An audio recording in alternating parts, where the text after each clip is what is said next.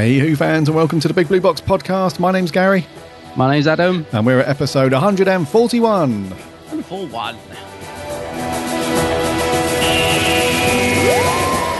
One day, I shall come back. Oh dear, we are in trouble, aren't we? I've reversed the polarity of the neutron flow, so the TARDIS should be free of the force field now.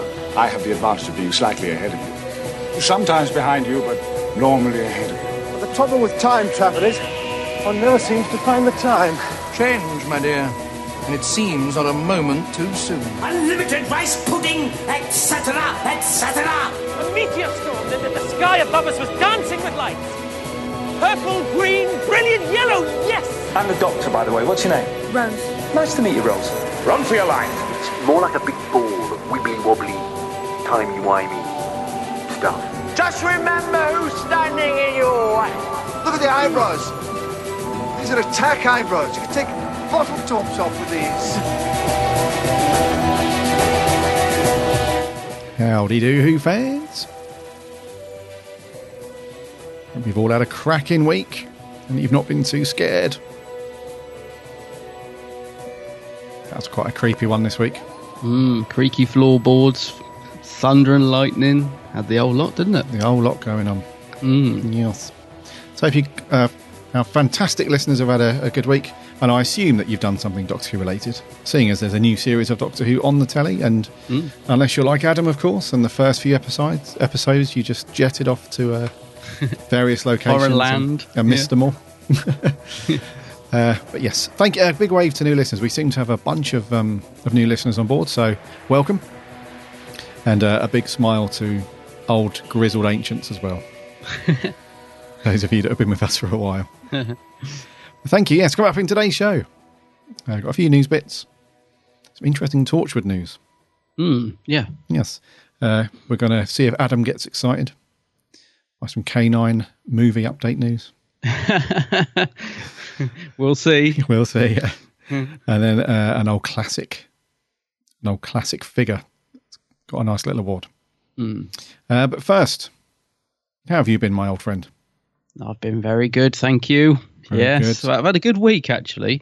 I've managed to get a couple of Doctor Who things in this week. I haven't jetted off to any foreign countries this week. Right. So I did get to watch Doctor Who go out live, which was great. Was so buzzing for this episode, actually. It was great. So to actually watch it going out. But yeah, I've also managed to fit in a bit of Big Finish because I've been slipping really behind with the Big Finish listening because their output is just incredible at the moment, isn't it? So I listened to a couple of Jago and Lightfoot. They did a couple of short stories featuring the 10th Doctor, which came out a couple of months ago. They're quite recent. So they were called Act 1 and Act 2. Stupidly, because he's got the picture of the 10th Doctor on the cover, I assumed he was going to sort of be in it because obviously David Tennant's done some Big Finish stuff. So I thought he was just going to have a couple of lines in it or would at least feature in it, but he doesn't actually. It's actually the actors themselves doing the voice. So Trevor Baxter and Benjamin, what's his name? Forgotten his name.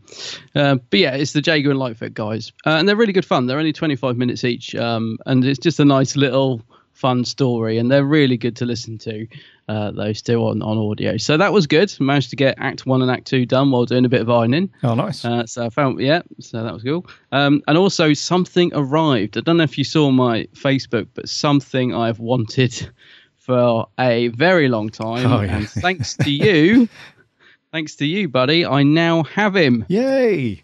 I have the Malice. Yay! I've got him. I got him from the Who shop. Nice one. Because he goes for about 100 odd quid on eBay, and as much as I want him, I'm not paying that.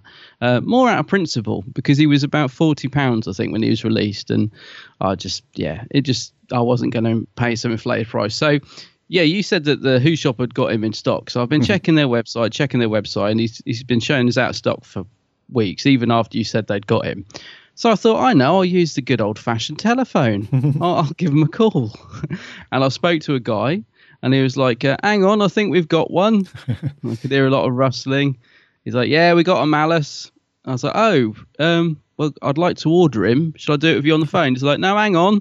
I'll put him on on the computer. So while I was on the phone to him, he added him online, and then I immediately bought him online. Oh, that's good. So yeah, that was cool. He's still a bit more expensive than he was originally. So he was like, they were selling him for £69.99, so £70, and then £10 postage, which was a bit. I know. £10. I know. Well, it was recorded. How much is a train ticket? Well, I know, but I was like, but it was still a lot cheaper than. So I got it for £79 basically, but it's still a lot cheaper than eBay. Right. That's true. So yeah, it was still expensive. Don't get me wrong. I was still like, but it's the end of the month. I've just been paid, and I have wanted him forever. And I just thought I'd get him while they'd got him, because I think they'd only got one in their cabinet by the sounds of it. So I don't know. Next time you go, you'll have to check to see if they've brought another one up from behind the counter. So next time you go in the Who shop, have a look and see if they've got one, because you never know, they might have more. But yeah, I'm very pleased with him. I have to say, he is quite small. Mm-hmm. He's nowhere near as big as I sort of imagined, because I suppose because the TARDIS is such a big piece. I expected him to sort of be half the size of it, and he's actually more a quarter of the size of it. But yeah, great little figure, and I'm really chuffed to finally got him. So thanks for the tip off. No worries, dude. Our good old mates at the Who shop. Actually, talking to them, you were joined in a conversation on Twitter with me and Clayton Hickman the other night, didn't you, about the TARDIS she's got in there? Yes. Which was really interesting, I thought. I don't know if you managed to follow the whole thread, because lots of other people were jumping in, and Twitter can sometimes be a bit strange. It doesn't always show you all the comments, does it? So, but basically, because me and you have always said she's got a large prop inside the shop, and it says on it, "This is the TARDIS from the Peter Cushing movies." That's right. Yep. And we've always said, no, it isn't. It doesn't look right. It doesn't look like it, no. Doesn't look like it. And I was thinking it might be the McGann one or something. We could never place it. Well, Clayton Hickman, obviously massively involved in Doctor Who, and he's the expert of the TARDIS. Mm-hmm. And him and another guy whose name I've completely forgotten, who's also very enthusiastic about, Tony these Farrell. things. That's it, Tony Farrell. Mm-hmm. Basically confirmed that although she refuses to admit it, it's not the box used in the Dalek Invasion Earth and the other Cushing movie. It's actually I think it's a Shepperton Studios police box prop that was used in their films. I don't think it actually appeared in Doctor Who. I'm not sure. I don't want to say too much in case I got it wrong. But it was just cool to actually have a chat with those guys who really know what they're talking about. And it's something that we've been on about for a while, isn't it? I mean, it's bugged me for ages. Every time I go in, I just look at it and I'm like, it's a great police box. Oh, it is. Yeah. But it's definitely not the Cushing one. So it's cool to have a Twitter chat with those guys. Yeah, it's strange, isn't it? Because the kind of... If anyone's never been to the Who shop, the sort of people that you get in there, they are. I mean, you do get the odd person that goes in there that just has a look around, who's likes Doctor Who, but is not, wouldn't label them as a hardcore fan as such. But they do get a large portion of fans in there who really know their stuff. So it seems bizarre to me that she still carries on this charade that it's the police box from the Cushing movie, because. My knowledge of different TARDIS models is reasonable, but it's nowhere near that of some people. And I immediately thought that doesn't look like the Cushing TARDIS. No. So when you get people in there that really do know their stuff, surely, they'll take one look at it as I did and thought, I don't think that's the case. But she's adamant, isn't she? She's sticking to her guns. Well, I think, I can only assume that when she bought it, she must have been told. She got whoever she got told that's the Cushing box. And it's probably a genuine mistake. I mean, Shepperton Studios and who made the Cushing movies? It's, not Ealing, was it? It was, I don't know, but there was, lots of the companies like that around at the time that would have had these props, and it's probably a very genuine mistake. But it's just good to know, because, as Doctor Who fans, like you said, we do get, like every time I go in, I look at it, we do get embroidered in wanting to know these things. And I have genuinely just wanted to know if it was or wasn't for quite some time, sad as that may seem. So it's really cool to have a little Twitter chat with Clayton. He's so good on Twitter. He's always posting pictures of like little oddities to do with the TARDIS, like in Legopolis, the little key latch swaps sides, swaps doors, and he was saying, but how does it? Why? Like how many props did they have and stuff like that? And yeah, for a big geek like myself, I just love going through his Twitter feed and seeing all that. So yeah, it was really cool to get clarification. So now we know. I'm not brave enough to tell her though, because she's a nice lady, but you wouldn't mess with her. That's the thing. She's a lovely lady, and whenever I'm in there, she's always chatting to people. She's very friendly. But yeah, I imagine if you said to her, "That's not the TARDIS you think it is," you'd be in the gallows pretty quick. I just got a vision of you'd just be ejected from the building at 100 miles, thrown out onto the street. Yeah. No, I really So apart from chatting with Clayton and a bit of Big Finish and just basically just staring at the malice endlessly. I haven't. That's what I've been up to. So it's been quite a good week. The only other thing that's arrived, which has taken me a bit by surprise, is the figure of the Destroyer. This Doctor Who figurine magazine. Oh yes, that comes out every couple of weeks, and you get like a little figure with it. I just buy the ones I want. I don't subscribe to it, so because they're a bit hit and miss, and they're always of a reasonable standard, I would say. But then some of them are better than others. The Destroyer arrived yesterday morning. I've got to just say they've outdone themselves. It is amazing. I was like, wow, Eagle Moss, you have knocked yourself out of the park with this one. It is brilliant. Obviously, the Destroyer from the episode Battlefield, isn't it? That's right. Yeah, it's the one that's all big horns and all that at the end. Yeah. Frothing at the mouth guy, chained up. It's incredible, mate. It's such a good figure, and it's like $8.99, really good price. So I know we've got a few listeners who like Battlefield. If you can find that figure, I think Smith sometimes have him. He's brilliant. He's for the money. He's absolutely amazing little figure. So, and he's got proper chains and everything. Yeah, it's as if they've really upped their game with that one. Oh, that sounds awesome. Yeah, so I was pretty surprised because I ordered him and I just thought it'd be the usual, and I opened him yesterday and I was like, wow, he's really cool. So he's gone on the shelf. Ah, brilliant. He's been unboxed. He's been actually taken out of his box because he's too good to keep boxed. On the shelf, of course. Yeah, he's on the shelf. So that's me, mate. That's my week. What about you? What have you been up to? Not much, mate. Very, very quiet week for me, Who-wise. Yeah? I've watched our review episode a couple of times. Yeah. Off of the old Skybox. I've a couple of things. I think I'm going to get lynched here for saying this. Oh, dear. I think I'm going to be shot at close range for this. So a few weeks, I think it was 2 weeks ago now. Yeah, 2 weeks ago. I told you guys that I had ordered the Amazing Mystery Box. Oh, yeah. The Doctor Who themed one that the guys at the amazingmysterybox.co.uk are doing.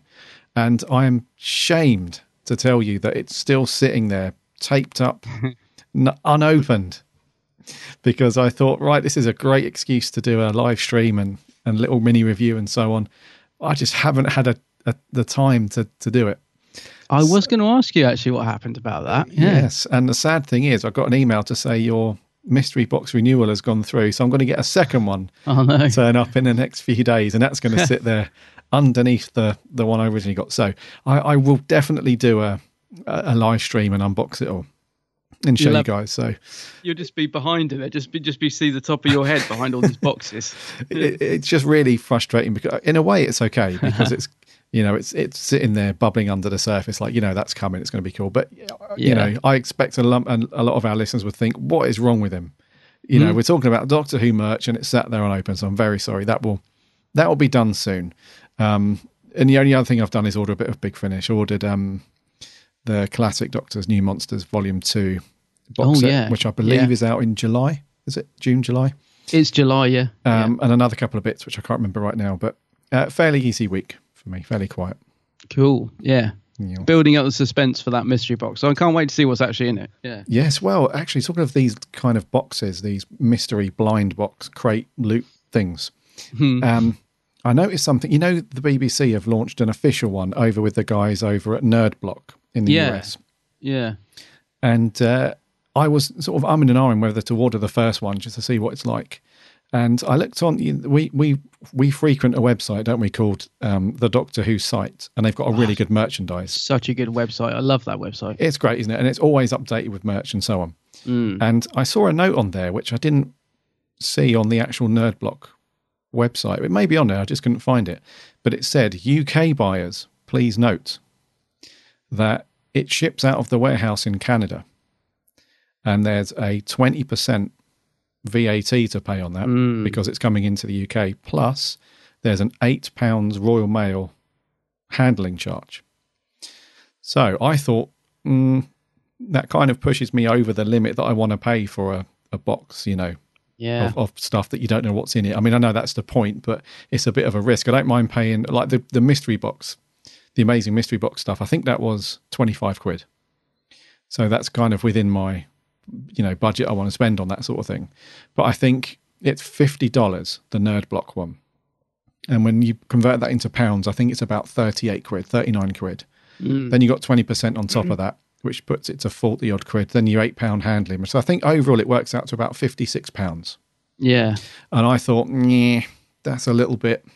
That's a lot, isn't it? That just takes me over the amount I'm happy to spend where I don't know what's in it, which defeats the point of it because you're not supposed to know what's in it. But do you know what I mean? If it's because a lot of these boxes do claim that you get X amount of pounds. And I know this one might be slightly different because it's official Doctor Who merch on the BBC, but you never know, do you? No, I thought exactly the same thing, funny enough, because I've been eyeing that up thinking, might do. And I did think of you because they just announced one of the little things in it. I don't know if you saw. They've given a little spoiler. I don't know whether to say or not. I'm assuming. Well, is it going to be a big spoiler if I say what it is? Well, they've officially told everybody. Yeah, so it's okay. So yeah. So basically, they've announced that you get in the first box, I assume. It's like a exclusive Titan of the 10th Doctor in his sort of what is it? It's like when he's been blown up, isn't it? It's his. Yeah, it's in his. Is it the end of time when he's in the? Is it the end of time? He's sort of his suit's been ravaged by. Yeah, it's when he's fallen through the glass, isn't it? That's it. And he's got when he's fallen through the glass, and it's all ripped. Yeah. So you get an exclusive Titan of the 10th Doctor with his ripped outfit. And actually, he does look pretty cool. And I did wonder if that might push you over the edge to order it, because I know you love your 10th Doctor stuff. So I thought, and I was the same. I was tempted, actually. I thought, he's really cool. And if you're going to get little things like that, maybe it's worth doing it. And then exactly the same as you, thanks to that website, I was like, actually, that's quite a lot of money. Because is it a monthly thing? Well, the Nerd Block thing is every 2 months. Okay. Yeah. I don't know. I'm a bit torn. I don't think I will, but it's tempting, isn't it? It is tempting, yeah. Maybe, I don't know, maybe if we check out a load of YouTubers who have got one and reviewed it and see what it's like. It might jump on board and get number 2, maybe. But it was just that. It can't be helped. It's just all the shipping and handling costs from Canada. So, it's a good plan, actually. Yeah, check out some YouTubers. Someone did message me the other day and said, "Am I getting sent one free to review?" And I was like, "If only! I don't ever get sent anything free. I think people think I do, but no. Unfortunately, all the stuff I review is paid for with my own money. So I wish I was getting one free. Maybe some people out there are, but I'll do the same as you, Gary. I'm going to wait and see what the first one's like and go from there. It's because you need a more approachable face. Yeah, so thanks. Yeah. A lot of these companies probably have a look at the old Geek Sandbag and they think, he's a bit stroppy. Not stroppy. I'm joking. Why don't you just say to them, look, not being funny, right? But I'm rocking 500,000 subs. When are you going to start sending me some stuff? Some stuff, yeah. Actually, it probably is my own fault because I never contact anyone about. Well, there you go. Yeah, so maybe I should start doing that. I suppose it doesn't cross my mind. I'm always looking to stuff to buy, but I never think to say, can I grab one of them for free? I probably could have had loads of stuff by now. Yeah, perhaps I ought to start doing that. Yeah. Is that Nerd Block? Geek Sandbag here, you know me. Get it over here. You know me. Yeah. So if you see me reviewing it, the chances are I've managed to get one for free. Yeah. Which is very unlikely. All I was going to say, if you fired out a bunch of emails every month, like half a dozen companies, I'm sure you'd get at least one or two of them say, okay, cool, yeah. It's probably true. This is terrible to say, but I just I can't. I'm lazy. You can't be bothered, can you? I can't be bothered. No. Yeah, there you go. I'd just rather go to the shop and buy it. But yeah, I know what you're saying. I probably could. I'd rather go to the shop and buy it than get sent it for free. Yeah. Just lazy. Maybe lazy. Listeners, let's all get an email campaign going for the Geeks Handbag. Let's send them off to everybody. You make me sound like a charity case. Come on, let's help him out. Well, I'll never say no to free stuff. Come on, free stuff. Yeah. So next episode, 142, I expect you to give us an update saying that you've contacted at least 10 people. And you've heard back at the job centre. And you've heard back from at least I want to see 5. proof of at least 5 jobs you've applied for this month. Oh, yeah. We'll see. I'll let you know. I'm just not one for getting free stuff. Also, I think the other thing, seriously, just to wrap this up, the other thing is I feel that if I get free stuff, this is why I like to stress that I pay for mine. I always think you could be seen as being slightly biased in your review, if you see what I mean. So imagine me Torch Sonics I reviewed recently that I wasn't very impressed with. So imagine if I said to you, I got them for free, and I'm there saying, oh, these are this torch.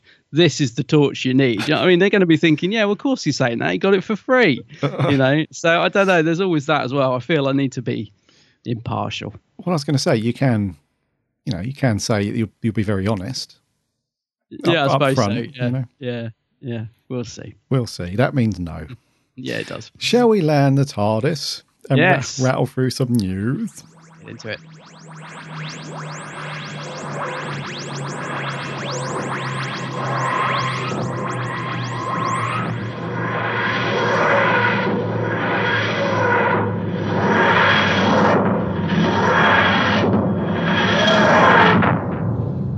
Did you know that there's a spin-off show of Doctor Who called Torchwood?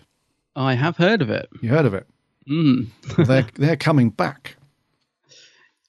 I'm laughing because about 3 people tagged me on my personal Facebook profile in this post yesterday with about 1 million exclamation marks, and I got really excited because the tagline was Torchwood back for 5th series, overseen by RTD, and I was like, ah! And then, of course, over to you, Gary. It turns out that it's Big Finish. It's not actually. Of course it is. It's not coming back to TV, unfortunately. No. So this isn't that bad, though. Let's be honest. Because, no, it's not at all. No, let's not be too down. I mean, it would be great to see Torchwood back on the TV. Yeah. And I must admit, when I first saw the headline, I was like, no way. John Barrowman's done it. He's actually marched. That's exactly what I thought. He's marched into the BBC for the final time and said, look, cards on the table. Is it happening or not? And they've said yes, and it's party time. But no, he's gone back to old Briggsy, Big Finish, and said, look, they're not having it. You guys are loving it. Let's make it happen. So, so essentially, it is Series 5, isn't it? Because it picks up immediately after Miracle Day.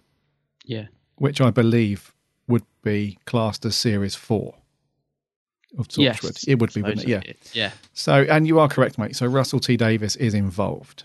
Which is cool. I don't think he's not sort of overseeing it in a kind of script editor, showrunner type of thing. He's just contributed to the writing of it. So, it will be, when is this out? It's out next year. No, October. Or starts in August and finishes up in October and into the new year, I believe. Yeah. And Russell T Davies' involvement is he's created a couple of characters, I believe. So there's going to be some new people. I was going to say new faces pop up, but it's Big Finish, so there'll be some new voices pop up, and they will have been co-created by Russell T Davies. So he's had a hand in it. So which is good news because I don't think Russell's been involved in hardly anything to do with Doctor Who since he left.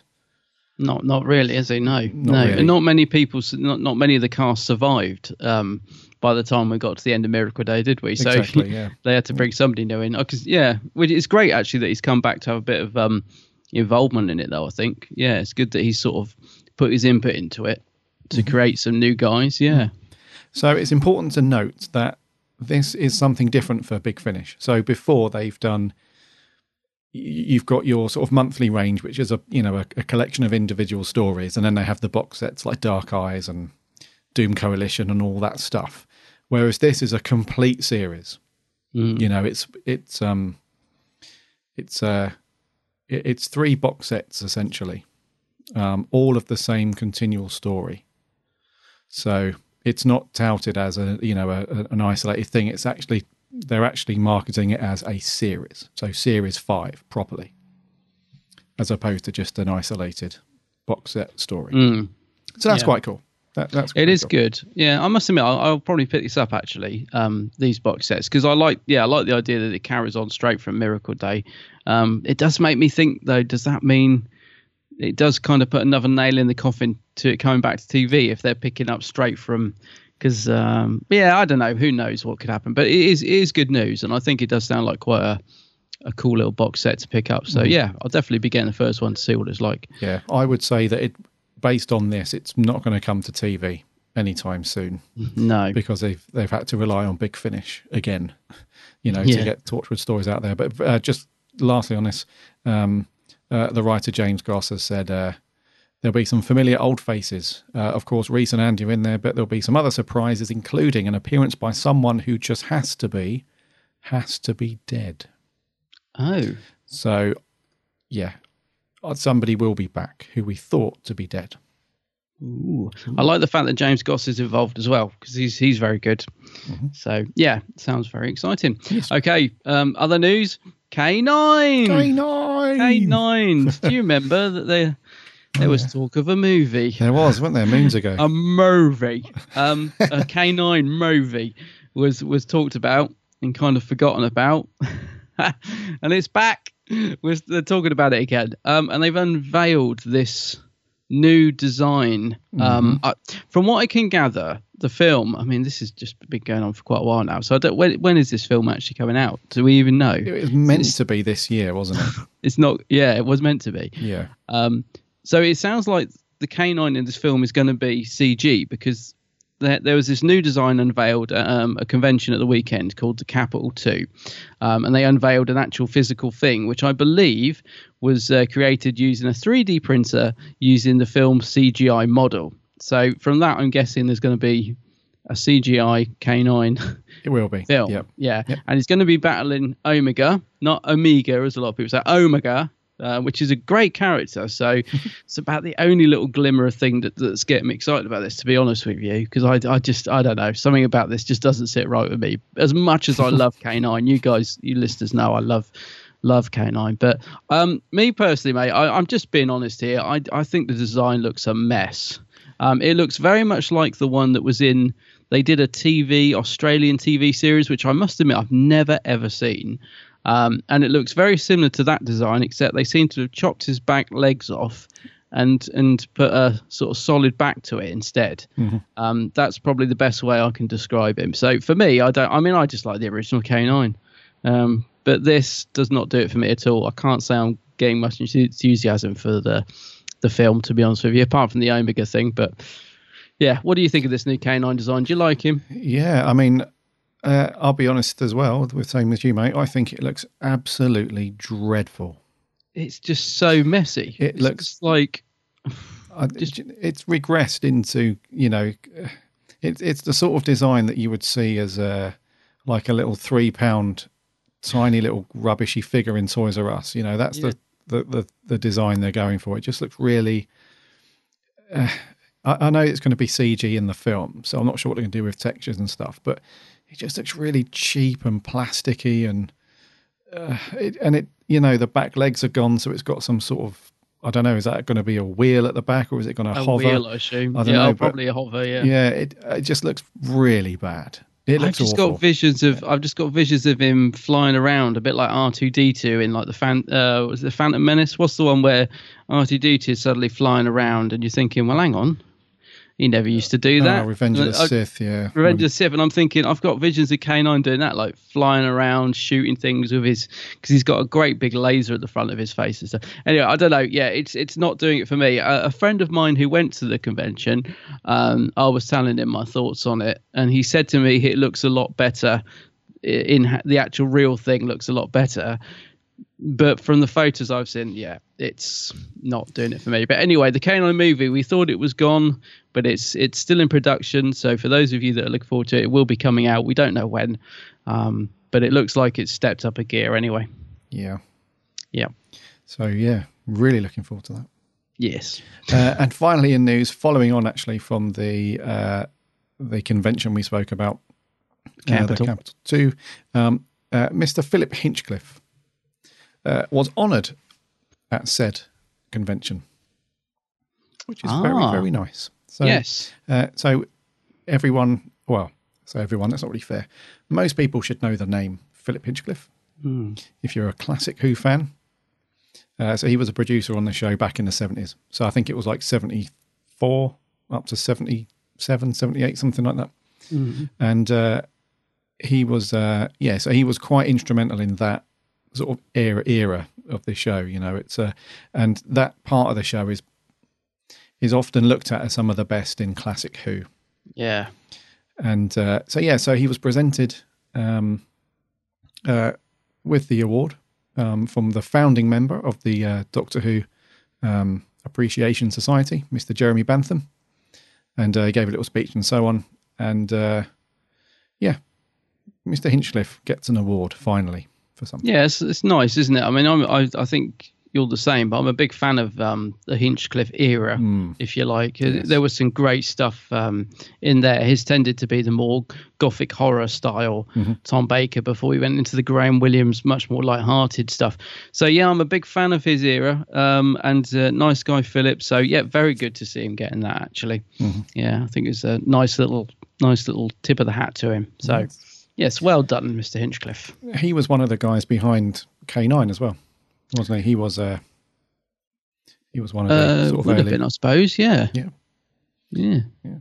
So that's all good. Good news. Yeah. He's still involved. He's still doing a bit for Big Finish as well, isn't he? They've done a couple of Philip Hinchcliffe Presents box sets with Tom. Yeah. You know, some couple of Tom Baker stories. So it's nice that he's still, involved with Who all these years later. Yeah. Good times. Well done. That's going to do for news. We haven't got any merch to talk through because there's nothing really meaty to talk about that's been released recently. We've done the LED torches. We've done the block. The nerd block. It's not quite ready yet, but I tell you what, and we won't talk about it, but just must quickly ask you: did you see the prototype Robert Harrop Tetrap? Yeah. They posted a picture of the sculpt and what they're working on. Now, even no matter what you think of Time of the Rani, that looks like a blimming great figure, doesn't it? So doesn't it just? Yeah. I meant to ask you that before we kicked off. I'm getting that as soon as that comes up for pre-order. I'm getting that. Tetrap, yeah. No, does that good? Yes. Right, knock knock. Who's there? Some weird creepy guy with a tuning fork. Is it Praro? You've stolen you've stolen the joke, Adam. What are we going to do this week? We're doing knock knock. Are you looking for somewhere to live? That's your house? Sharing, yeah. 6 of us. How do you get into the tower? You don't. What's that noise? There's some massive mystery going on. See you in the morning. The house is eating people.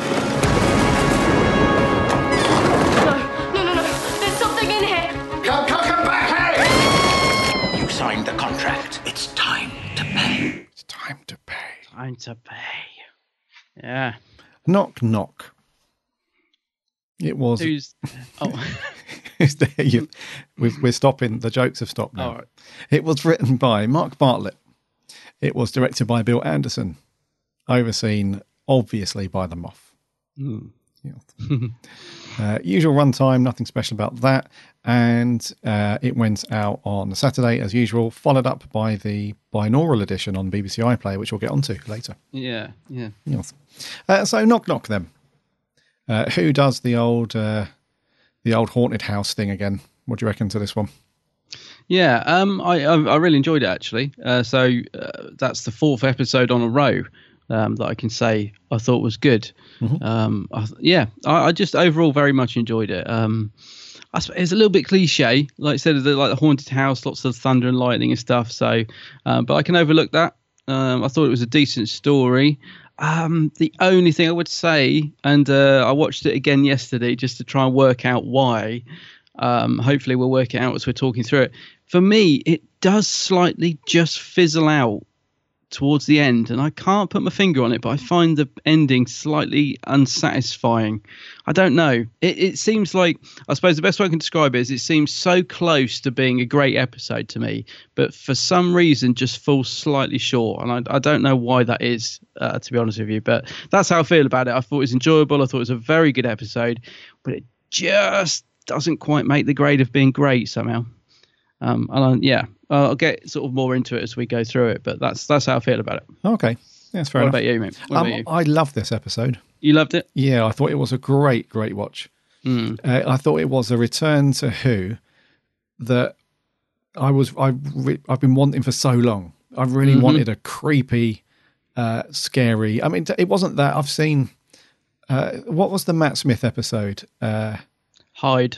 That's it. I thought that was slightly creepier.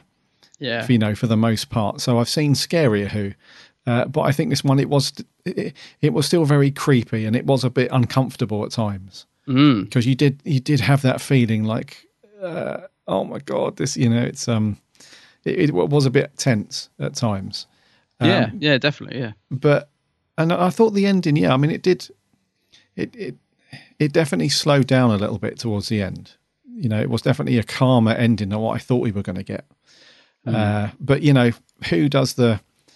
Doctor Who does the cliched haunted house stuff. It does it really well. So it's like a bit Ghostlight, actually. It was a bit like Ghostlight because it's a very similar style house, isn't it? So at the beginning of Ghostlight, when they're approaching the house, you can see all like the lightning in the background, and it's lighting everything up. It was very much in that same. It was very much that vibe, wasn't it? Yeah, actually, it's the same house that they use for Blink, apparently. So I read. Okay. Which, I haven't watched Blink for a long time, but apparently it's the same location. Obviously, they've added the CGI tower. Yes. And I can't remember how much we see in Blink. I think it's more inside that we get to see, so which could well have been a set for all I know. But so same house in Blink. And like you said, it's got that ghost-like thunder and lightning vibe. I think, do you know what it is, though, mate? I think it was creepy. There's some great jumpy moments, like there's some proper scare moments which wouldn't look out of place in the Philip Hinchcliffe era, actually, which were great. I agree with you on that. I think what it is, the reason that it just missed the grade of being great for me is because I thought David Suchet was absolutely superb as the landlord, and he seemed to be building up to be this. I thought he was literally gonna I thought we were going to get a good sort of battle between him and the Doctor at the end. Mm-hmm. And I suppose because it turned out to be, the way it ended, like you said, it seemed to just sort of build up, and then like this nice, calm, serene ending. And I think maybe that's why it just feels like it just slightly dropped off at the end to me. But then again, it's not a bad thing because it makes it different, I suppose. Like if we'd have had a battle and that, I suppose we've seen all that before. And so I'm a bit sort of torn, really, in between what I was expecting and what we actually got. Maybe that's why it feels like it just sort of fizzled off a bit at the end. But it was good, though. I mean, I thoroughly enjoyed watching it. I thought it was, like you said, back to proper creepy Doctor Who. Some quite unsettling moments as well, when they're like the guy in the wardrobe with his face like he's embedded in the wardrobe, which reminded me a bit of the Cyberman in Earthshock, actually. He's like half. Oh, yeah. Half in, half out. And it was overall pretty decent, I thought. Yes, indeed. Yeah. I mean, I thought it was, it does have some, like you said, we're kind of 4 for 4. It's like Series 10 is really just going forward at this great pace. And it's almost like the Pixar thing. So, when Disney Pixar, when it got to the point where they had so many successful films out, and, all of their films were, rated 10 out of 10, 9.5s, and they were just amazing. Then people then start to reverse it, and you think, like, when's the clanger coming? Yeah. When's the not bad, but when's the subpar film coming? And I don't want it to get like that with Series 10, because I don't want to be thinking, right, is this week going to be the clanger? Because every series has got at least one. There's got to be one, isn't there? There's got to be. But then you just want to keep the train going. You just, so this week's episode coming up, which is called Oxygen, right? Yeah. I have no idea what to think about that, because it's got, again, it's like the classic space suits that we've seen many times in Who, in outer space and so on. And that looks like a combination of sort of the rebel flesh and some other. What's the other story? So it looks like a combination. Bit Ark in Space, I thought, in classic in a way. Yeah. So it almost feels like Series 10 is taking these sort of tried and tested formulas that have worked really well with Who, and they're just giving it their own sort of spin on it, if you like. Yeah. And this episode, is a perfect example of that, because we've seen the haunted houses done in Who before. So it just took a bit of a spin on it, because at the end, I think a lot of people were expecting David Suchet's character to be some kind of, nasty, villainous monster or character. Yeah. And it turned out to be, anything but that. Yes, he's, doing terrible things, but in his mind, he's doing it, for the good of somebody else. So it does sort of turn the episode on its head. And then the little, the dryads, the little cockroachy things, which I thought for some reason the Doctor was saying triads. And I thought, no, that's something completely different. But yeah, so I mean, they kind of fizzled out into not much either. But it is a strange one, because the episode as a whole was fantastic to watch. And it was a good watch. Yeah, it was really good. But yeah, just these little moments where you thought, I think it's because I think it's a case of I was expecting the Landlord to turn out to be something big. Yeah. And he actually turned out to be something small. And I think, maybe on reflection, that's quite a cool thing. But I suppose on the first watch, it felt disappointing. Does that make sense? I was like, oh, okay. Well, he was a good character, but that's all he was. When in my head, I'd build it up to something so much bigger. It was like, who is this mysterious landlord? What's he going to be? But maybe on reflection, maybe it makes for a nice change. Perhaps it was a good little twist rather than turning out to be this sort of alien landlord with, something, much bigger. So maybe reflection, it's a good thing. Yeah.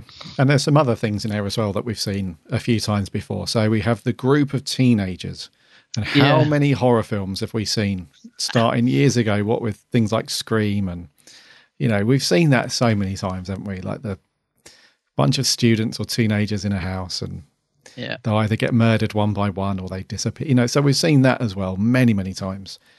And that seemed to work quite well. And one of our listeners, I'm not sure if it was a comment on Facebook or in the audio clips, but one of them said that the cast in this was miles better than the cast of Class.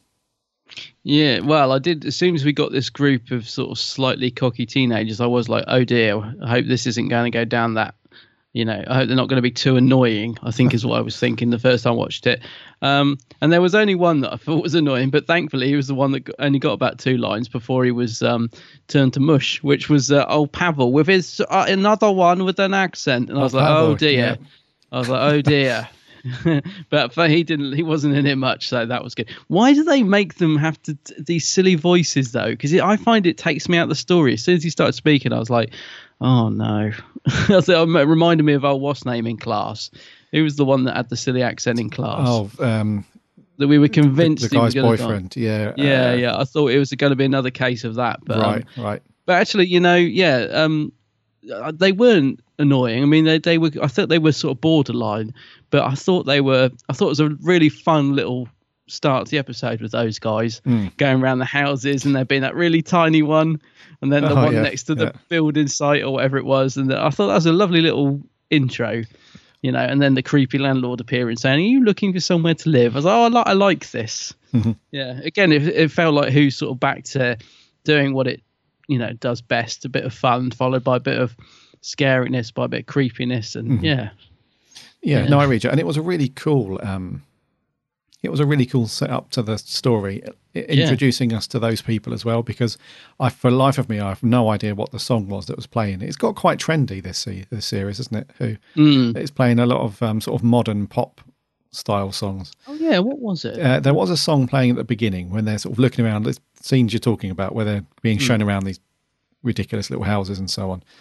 And you can just see instantly that they're all having a laugh, really. And when they finally move into the house, there's a lot of banter going on, and they're winding each other up, because they know it's a creepy old house. And so, although I said, that this formula has been done as well, lots of times with a group of young people in the haunted old house, It did feel slightly different. It did have a modern sort of feel to it because they're not all sort of sitting around watching horror films inside a horror story, eating popcorn, with like a face at the window, someone holding a knife at the window, and one of them goes down into the basement to get more beers and he doesn't come back and all that. So it did have a different feel to it, but I really like how the story has set up these characters without having to go into loads of extra story. Yeah.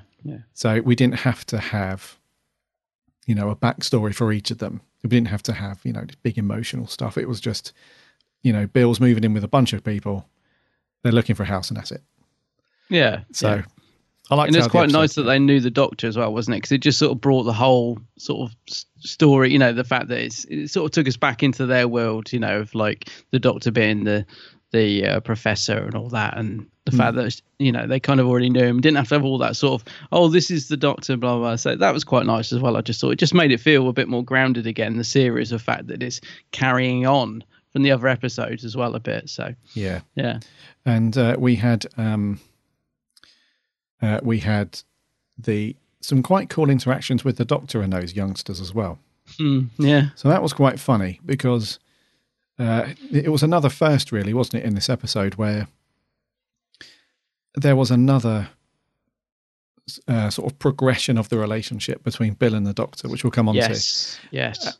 But the way that the Doctor is with the other people, I thought was just really cool because he's being very sort of, not belligerent, but he's being very sort of single-minded and stubborn, because Bill obviously wants him to clear off, but he knows something's not right with the house. And not opening scene, but the first scene where he drops Bill's stuff off at the house and he just takes one look at it, doesn't he? And he immediately knows that something isn't right. Yeah. Which is awesome about it. There was a McCoy story as well that I watched recently where he does that, where they land somewhere and he just takes a look around and he's like, nah. Is it Survival? Oh, could be. Yeah, when I think they just, TARDIS materializes in this street, he gets out and he's like, not something not right. Yes, and we have that as well with this one where Capaldi comes out the TARDIS, looks at the house, and you see the look on his face. Capaldi plays it brilliantly. He's like, immediate intrigue. And then there's that split second where he's like, no, this isn't right. Yeah. So that was really cool. What do you think to the opening bit as well? Where Bill's moving all of her stuff and she's like counting down 3, 2, 1 and the TARDIS materializes around her. Oh, it's nice. That was really nice, wasn't it? Yeah, it's a lovely scene actually between the Doctor and Bill, because she's asking him about the Gallifrey and Time Lords, and it's just these are stuff that's been said and asked before, but they've given it such a modern take on it. They've made it totally fresh. The fact that rather than being impressed and all that, she's sort of laughing, saying, "What, Time Lord? What, do you wear big hats and stuff?" And he's like, "Oh no, big collars." And I thought, wow, lovely bit of writing in that particular scene. Especially when the Capaldi mentions regeneration, and there's only like a split second scene, isn't there, where he's like, don't know, he almost sort of shuts down for a second, doesn't he? He looks troubled, and then he moves on, quickly changes the subject. I was like, ooh, what's that about? Yeah. I thought that was really cool. I loved that little scene. Thought it was funny and just, again, great interaction between two of them. So this is the scene in the TARDIS at the beginning, where she's like, she's quite funny, isn't she? She's like, you should rent this out. Yeah, that's it. Yeah. And so that was one scene actually that I felt that sort of made me feel both excited and really sad at the same time. Because when he mentions about regeneration, there's that look on his face, isn't there? That he knows something. And he changes the subject really quickly. Yeah. So immediately I thought, this is something to do with, the series and why he's meant to be on Earth and why he's very shy and coy about it and doesn't want to talk about it. And then I immediately thought, that means he's going. Yeah. That means, with all of these scenes are like Capaldi's last. It's like we know he's going, but that was the first thing in the episode where we get any sort of hint or inclination that actually this is happening. And we're like, oh no. Yeah. But it was a great scene, I thought. Like Bill, when he's like, this is a technological wonder, Bill. And she's like, oh, do you want the postcode? And he's like, yeah, go on, put it in here then. And I just, stuff like that. It's just a great little scene, I thought. It's great, yeah. Yeah. And then, we get onto the scenes with the Bill and the new housemates looking around and so on. And then we're in the house. So what did you think about David Suchet's opening scene with the introduction to him where he's sort of lingering outside the estate agents? And I don't know about you, but if I was looking for a house and then out in the street there was just some reasonably creepy guy, he's like, if you're looking for somewhere to live, follow me. My reaction would be, you're all right, mate. Maybe not right now. Yeah. But, if you give us your details, we'll come back to you sort of thing. But they're just off, aren't they? I suppose because of the price, isn't it? I think because that's what tips Bill off a bit, isn't it? She's like, well, it's too cheap, it's too good to be true. Because they're all really excited and she's the only one that's a bit skeptical, isn't she? Yeah. Whereas the other guys are just like, yeah, this is brilliant, But also, doesn't she come out with a great line somewhere in the middle about, because doesn't the doctor say to her, didn't you think it was odd or something? She's like, what? Bunch of students, cheap accommodation, creepy landlord, pretty standard or something like that. And I thought, okay, that's quite funny, yeah. Because I bet there's loads of students thinking, all over the country. Well, I thought that, I thought there must be so many students who have who have rented really dodgy student accommodation where the house has probably not been in the best nick, and it's a bit leaky and cold. And so, it probably is standard for a lot of students, but the doc, he's not clued up on that sort of thing, I suppose, is he? No, true. But I thought Suchet was very creepy in that owning bit, even though he was sort of pretending to be nice to them, because I guess we could see it in his face that he was, we knew there was something a bit sinister about him, if you like. Yeah. Because it's like the other scene as well, when the doctor's there and Suchet comes in and they're giving him the list of things they need repaired. Yes. And he plays it quite sort of, he switches brilliantly from being nice to really severe. Mm-hmm. Like I thought, like when the guy says, how do we get to town? He goes, you don't. And he really switches and you're like, whoa, okay. Like things like that. I was like, ooh, he was, wow, don't want to jump ahead, but he was so good in it.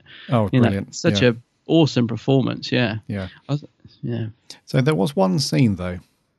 I wouldn't say I was confused, but I was like, why the need for that? So there was a bit where towards the beginning, he just sort of appears out of nowhere in the house. They go off to investigate these sort of banging noises in the kitchen. It turns out to be the doctor in the larder, messing around with a saucepan or something. And then he's saying, I just came to make sure everything was all right. And they start, saying about the electrical sockets don't work and all that. And then he walks out, and then one of the characters, who was it? I think it was Shireen. She sort of runs outside to ask him about something, and he'd vanished. Yeah. So at first I thought, are they, is he meant to be some sort of mysterious paranormal figure, that he just sort of vanishes and appears and all the rest of it out of nowhere? Or is it a case of, he just wandered off into a different part of the house and she thought he went outside? Yeah, I mean, I'm assuming he lives up in the tower. I don't know. I suppose it was just there for effect, that scene, because I did think the same thing. I was like, well, where's he gone? I wasn't clear on that, to be honest with you. I'm just assuming he lives in the tower above him, but pretends not to. Also, because I think my other half, I'm not sure. I think we were a bit miffed by that. When we first watched it, like where he was supposed to be going, or where does he? Because we were like saying, does he live with them then, or does he have his own place? We weren't quite sure what was going on there. I think he lives in the tower. Probably, yeah. But I thought, are they setting it up for him to be some kind of ghost, or is he, or something like that? Because she opens the door, he's only stepped out like 2 or 3 seconds beforehand, and he's gone. She opens the door and he's gone, and so I don't know. Yeah, not sure about that one. Yeah. However, I thought that his introduction into the episode was really good, and we'll come on to in a little while. But I thought the way he was, shoved into the story, and how we see a bit more of him as we go through, was quite interesting. Yeah, he did. He was a very, like you said, they kept you guessing about him all the way through. I think right up to the end, didn't they? Like, what was he? What was he doing? Why was he doing it? Yeah, it was very good. Slight little issue I found with something. So in that particular scene, they're saying there's all of the power sockets don't work with their devices or anything. The doctor said, it's not going to work with anything because they're really old, aren't they? They're like donkey's years old. Like, what was it, 70 years old or something? Yeah. So, none of their electrical equipment work. However, old Pavel is up there and he seems to have plugged in all of his audio equipment. Yeah, that's true. Relatively, he's got a record player going. Yeah. So he seems to be all right. So yes, that's true. And the lighting. Doesn't he fit up a light in the beginning? Don't know. Maybe, Maybe he got his own source from somewhere. I don't know. I can't think now. Yeah. But his very modern, up-to-date record deck and everything seems to be powered very nicely. Yeah, that's very true. Yeah, I hadn't really thought about that, but that's a good point. There is something I didn't quite get, which you might be able to explain. The what they call the dyads, the thing that's feeding on the dryads. Dryads, yeah. So those guys are obviously eating all the students that the landlord brings, right? And he's doing that to keep their nutrition. So they live in the house and the woodwork and all that. So that I understand. I get that part. But they initially saved his daughter, didn't they? Yes. That's why he's doing that. But what I don't get, and as I said, you might be able to explain it, is surely they would have just consumed her at the very beginning. I don't quite get why they would have kept her alive. I don't know do you know what I mean? If they need humans to survive, I don't get why they would have all those years ago when they found her. Was she dying? What was supposed to be wrong with her? Well, she had this illness, didn't she? That wasn't that the doctors could not. They couldn't find what. They just couldn't diagnose what was wrong with her, and they couldn't cure her, and so on. So these little alien dudes, the dryads, with a Y, not an I. They sensed, I think, that she was dying or she had some really bad illness. Right. And they saved her. Yeah, that's what I don't get. Wouldn't they have just consumed her? Well, she was the first, wasn't she? She was the first. Well, that's what I'm saying. Because she was so ill, I'm guessing terminally ill. They decided to save her. Okay. Because from the sound, my feeling on it was he had found these. They almost look like fossils in the garden. So they've obviously been dormant for a long time. And then when they finally awoke, they were the first thing that they encountered was this person, potentially dying of something. So because their thing, I don't know what to call it, their thing is obviously something to do with wood. They can create it and recreate it and absorb people into it. Their initial instincts, I guess, was to save this person, but the only way they know how is to turn her into wood. Because that's their thing. I guess it kind of works, I suppose. I just sort of questioned it at the time. What was the reason for them saving her, if you like? But I'll tell you what, though, it made for it. I thought she looked fantastic. Oh, yeah, as the wood creature or whatever she didn't. I'm guessing it was prosthetics, however you say that word. The bulk of it was, yeah. It was stunning visuals, I thought. I don't know if they'd sort of CGI'd over any of it or if it was all mask and makeup, but she looked incredible, I thought. Really, really nice design and weathered and, really cool. Yeah, it was the only CG was their eyes. So it was the eyes. It was the same with Pavel, when he's trapped in the wall. Yeah. So all of his face and everything was all prosthetics, and his eyes were fine. But in post-production, they turned them into like this slight milky wood color, and the same with her. They turned her eyes into just pure wood effect. Yeah, I just thought she looked brilliant in the episode. Absolutely amazing.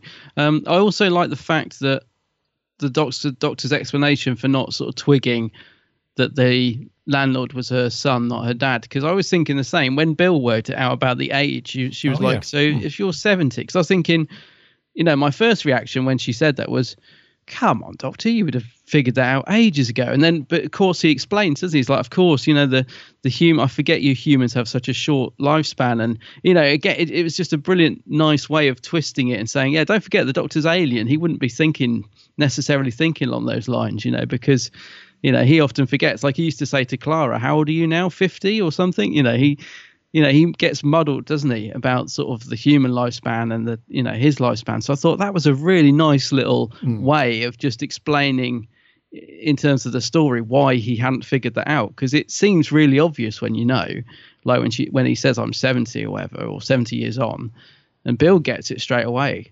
I just sort of thought that was really nice bit of writing. It was, yeah, really, really nice. And that was one of the things I was going to say. Actually, it was another one of those Who episodes where there were these really nice little scenes dotted throughout. So the opening scene with Bill and the Doctor was really nice, because the theme that Murray Gold has written for Bill. I love it. Yeah. It's such a feel-good piece of music. Oh, it is. Oh, and yes, you've reminded me as well, and talking about theme, the bit where Bill shows her mum the photograph of her room, and she's like, are you proud of me? And what a beautiful little scene. I was like, just loving Bill more and more. Yeah. Yeah. Yeah. So that's what I was going to say. Those really nice scenes between Bill between Bill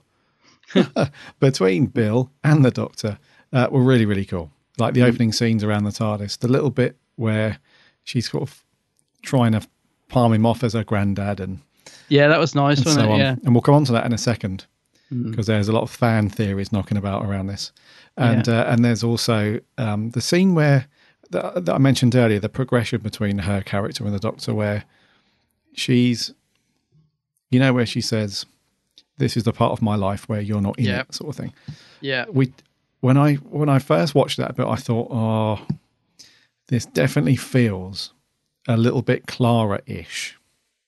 And I hope that they don't go too far down that road. Because remember when Clara had the whole thing with the Doctor where she was like, I'm going to have my own life, but also this life as well in the TARDIS. So there was that one episode where she was doing all her day job at the school and seeing Danny Pink and, having the adventure in the TARDIS and she was knackered, wasn't she? Yeah. And she said to the Doctor, you're not in my life all the time. I need to have my own. So I'm hoping I'm hoping the Moff doesn't pull us too far down that road that we had with Clara. But it was a nice little scene where, the Doctor just assumes that, yay, she's now a companion. We do everything. If there's an adventure, I assume you're in. And she's like, you can see that she's thinking, well, no, because, you're not in my life all the time. I have my own thing going on. Yeah. Which again shows the strength of Bill's character. She's not just caught up in the big whirlwind of, traveling with the Doctor like some other companions. Like Rose was terrible for that. It was like everyone else and, in her world, including her boyfriend and her mum on, many occasions can do one. I'm traveling with the Doctor and that's it. Whereas Bill's a bit more, she shows a stronger side.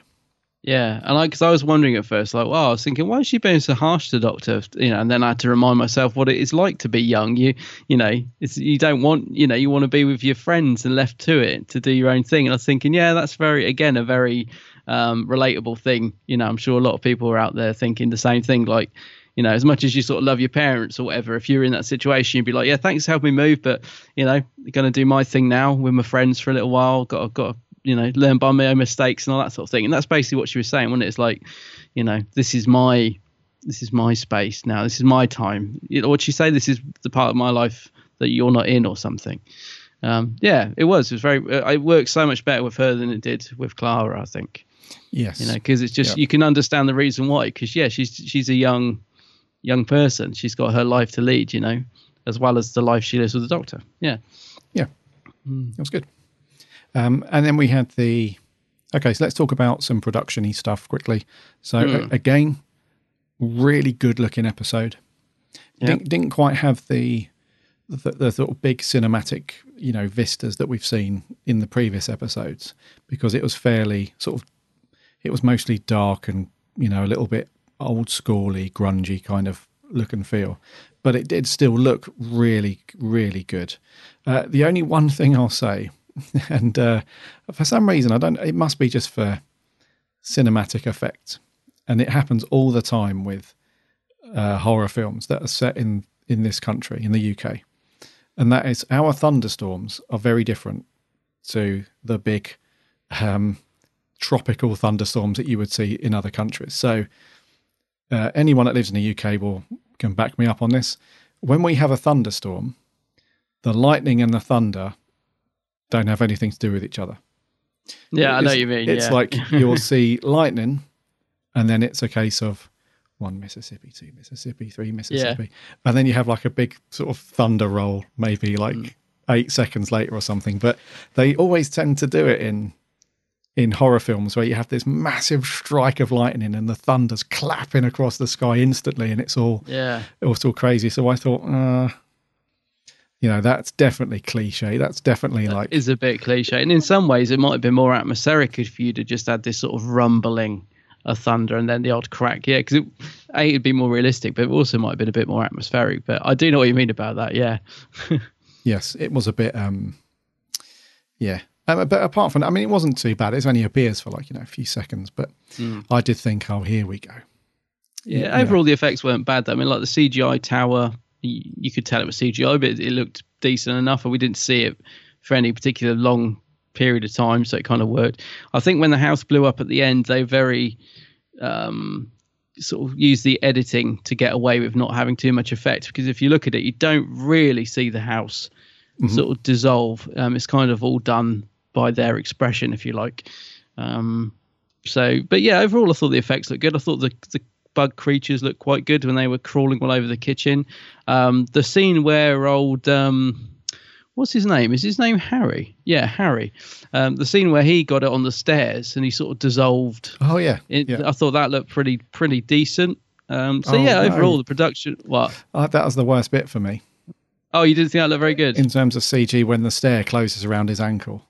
Oh no, that didn't look so good. No, but the bug bit, the sort of in his figure shape, looks good. Right, yes. You know what I mean, when it sort of dissolved. But yeah, you're right. I spotted that as well. When you see his leg caught in the step, that didn't look good. But yeah, I read you. Yeah, it could have been better, that bit. Yeah. Yeah. So, what did you think to the? Let's speak about the monster then, the monster of the week kind of thing that we had in this with the little dryads. The little troglodyte / cockroach / fossil looking things with the cool little blue lights. Yeah. For their little antennas. I thought they were, I wasn't too keen on I don't know, they were more served up as a parasite, weren't they? They were more, they weren't sort of these evil little creatures with their own motives for doing stuff. They were essentially controlled, weren't they, by the landlord guy? Yeah, although it sort of turned out that it was Eliza controlling them, didn't she, in the end? I'm surprised it's taken us 70 years to realise, but yeah. But the design of them was okay. I mean, I think anything like creepy crawly wise is quite scary anyway. I mean, if you were to see that lot coming towards you, I think that's enough to freak you out. But yes, yeah, I thought they were designed quite well. It was quite nice when they were coming out the wall and stuff like that. It was quite good. Yeah, I mean, I think the sound effects were really good. That horrible sort of scratching sound, scuttling, hearing thousands of little tiny creatures scuttling around. I thought that was well done, and they definitely had a creepy atmosphere. And I like the way that they introduced just one of them first. So it's quite funny where the doctor and what's his name, Harry. Yeah, when they're walking around the kitchen and he's sort of tapping cupboard doors and stuff like that, and then one of them just pops out. Yeah. And initially you think it's quite cute. The doctor loves it, doesn't he? He's like, hello. Yeah. So I like that they introduce it now. You just didn't see a big swarm of, like the plague of locusts effect. It was just, it's good. I love it when the doctor, do you know that scene when the doctor is in the sort of front room with all of them, and then he slams his hand against the wall and he just stares at, I don't know what the character was called, that girl. He just stares at her for ages, and Bill's like, Doctor, you're being a bit weird now. Because do you know what I mean? It's just, do you know the bit I mean? He just like sort of pulls this pose and is just glaring at her. I think he's actually trying to sort of thinking in his head, but he doesn't realise that he's actually just like freaking her out. Yeah. It's almost very Tom Baker-ish, that. I just thought, nice little moment, nice little doctor-ish moment, if you like. So that was one of the scenes where he's trying to be down with the with Down the with kids the kids. almost, because Yeah. he's almost straight away, because I like the scene about the Chinese food. So he's like, can I smell Chinese food? And he's off, isn't he? And then from that point on, he's having a bit of banter with them and about the music, and I know who this is, and of course he doesn't. Yeah. Well, that was a really cool scene though, where he's sort of feeling he's got his hand up on the wood panel on the wall, and he has got that weird expression right Very up in her intense face, look. hasn't he? Yeah, and he's kind of staring at her really weird, and you think, is he going to smile at any second, or is he going to break this awkwardness? It's as if he's gone into a trance or something, isn't it? It's just, I don't know. It's a weird scene, but a great scene. Just as I said, it's just very doctorish thing to do. Yeah. Yeah. And those other scenes that with him and the other. So, another funny little scene where he's saying, "I'm gonna chill. I'm gonna hang around with," and he gets their names wrong, doesn't he? Both of them. Right. Bill has to correct him. All of them. Yeah. And that just shows another strength to Capaldi's his performance as the Doctor. Yeah. Very cool. So editing, production wise, all great stuff as usual. Series 10 is really looking amazing. Direction wise, still good, do you think? Direction wise, I thought it was well suited actually. I think it's interesting, the direction actually, because they could have gone down the road of, as well as having the story aspect be quite classic horror movie cliche stuff, they could have also gone down the direction route of cliched stuff with more shots of the old haunted house with the lightning and strange camera angles and all cleverness with that, but they kept it fairly straight, I thought. I thought the direction was decent. No perhaps complaints, not though. quite as good as no complaints at all. I guess I thought I can't remember the director's name who did the first two. I mean, I thought the direction in the pilot with the jumpy scenes was amazing. So I don't know, it would have been, I don't know, I think they could have been perhaps a little bit more like that, but I no complaints to the direction by Bill Anderson, the director. Thought he did a good job. Yes. And I think there was, I think it did a great job actually between the story elements and the production and the direction, because for the most part, certainly for the first sort of half of the story, or the first 2/3 of it, it was this great, creepy, sinister, intense kind of great story for me. And I thought that it was played really well. So, because initially, I think, myself and probably a lot of other people included, you initially thought it was a classic haunted house ghost story. It almost was set up to be that way. So the creaking floorboards, you wouldn't expect, a little lice, or a few lice characters to be treading down on creaky floorboards. That sounded quite human to me, and all that stuff, because all the house was quite creaky and stuff.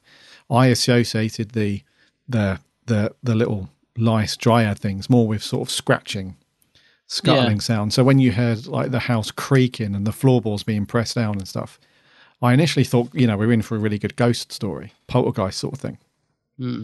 So, and that created a real tense vibe for me. I love it. I love it when Doctor Who does that scary, tense kind of atmosphere. See, I'm wondering if the landlord was, perhaps some of the creaking floorboards was the landlord. Yeah, maybe Walking around outside with his little tuning fork, driving them towards him or something. I don't know. I noticed you've said before now that the Moff doesn't tend to reference much RTD stuff. He seems to be thrown in a couple of bits this time. We got Harriet Jones was mentioned when he was talking about the prime ministers. So I was like, okay, that's a nice little callback.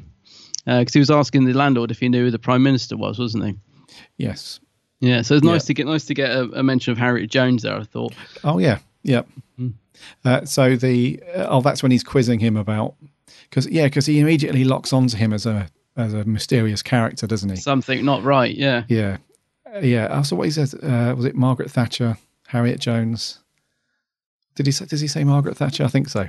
Thatcher, yeah. He says, I can't remember who else he says, but I like the fact it was thrown in there. Yeah, really clever little nuggets. Yeah. And there was another thing as well. Oh yeah, we had the throwback to the classic Who, didn't we, a couple of times? So when Bill's quizzing him on the Time Lords, she said, like, do you wear like something? And he's like, no, big collars. Big collars. Yeah. Which we didn't see until Baker's era, did we? Time Lord's wearing all the really big. I think stuff. you might see a bit in the Three Doctors, if I recall. I can't remember now. I haven't watched that for a I while. thought it was a Deadly Assassin when we first. Oh, there's definitely a lot the, of that going in Deadly Assassin. Yeah. And we also had So again, the throwback. So there was. Let's talk about some fan theories quickly, because there was this whole thing around Harry was meant to be the grandson of Harry Sullivan. Yes, apparently in the early scripts they were going to do that, and they cut it, didn't they? What do you reckon to that? Why do you think they cut that out? I don't know, because when I first heard it, I quite liked that, because I just liked the fact that Harry Sullivan was getting a mention in the show, because I love Harry Sullivan as a character. I don't know. Why do you reckon they cut it? Because I part of me feels sad that they did. Part of me thinks perhaps it was good that they did. I don't know. I just must be a reason for why they decided not to. I'm not sure. I mean, I don't know. It will probably come out in something. We'll get some insight into that. Would you have liked it if they'd have left it in? A part of me thinks I would. Part of me thinks it would have been lovely to have had that as a little reference in there. Just sort of a bit like the Harriet Jones thing, just sort of said, just sort of put in there, no big deal, just a little sort of reference, I think would have been quite nice, actually. Yeah.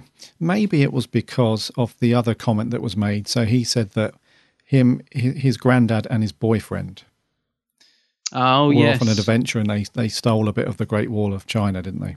That's right. So it might have something to do with that. Maybe they just didn't want to add to the sort of background. Yeah, I hadn't thought about that, actually. Could be that. That's the only thing I can think of why they would drop it. But yeah, I agree with you. It would have been a nice little throwback to Harry Sullivan.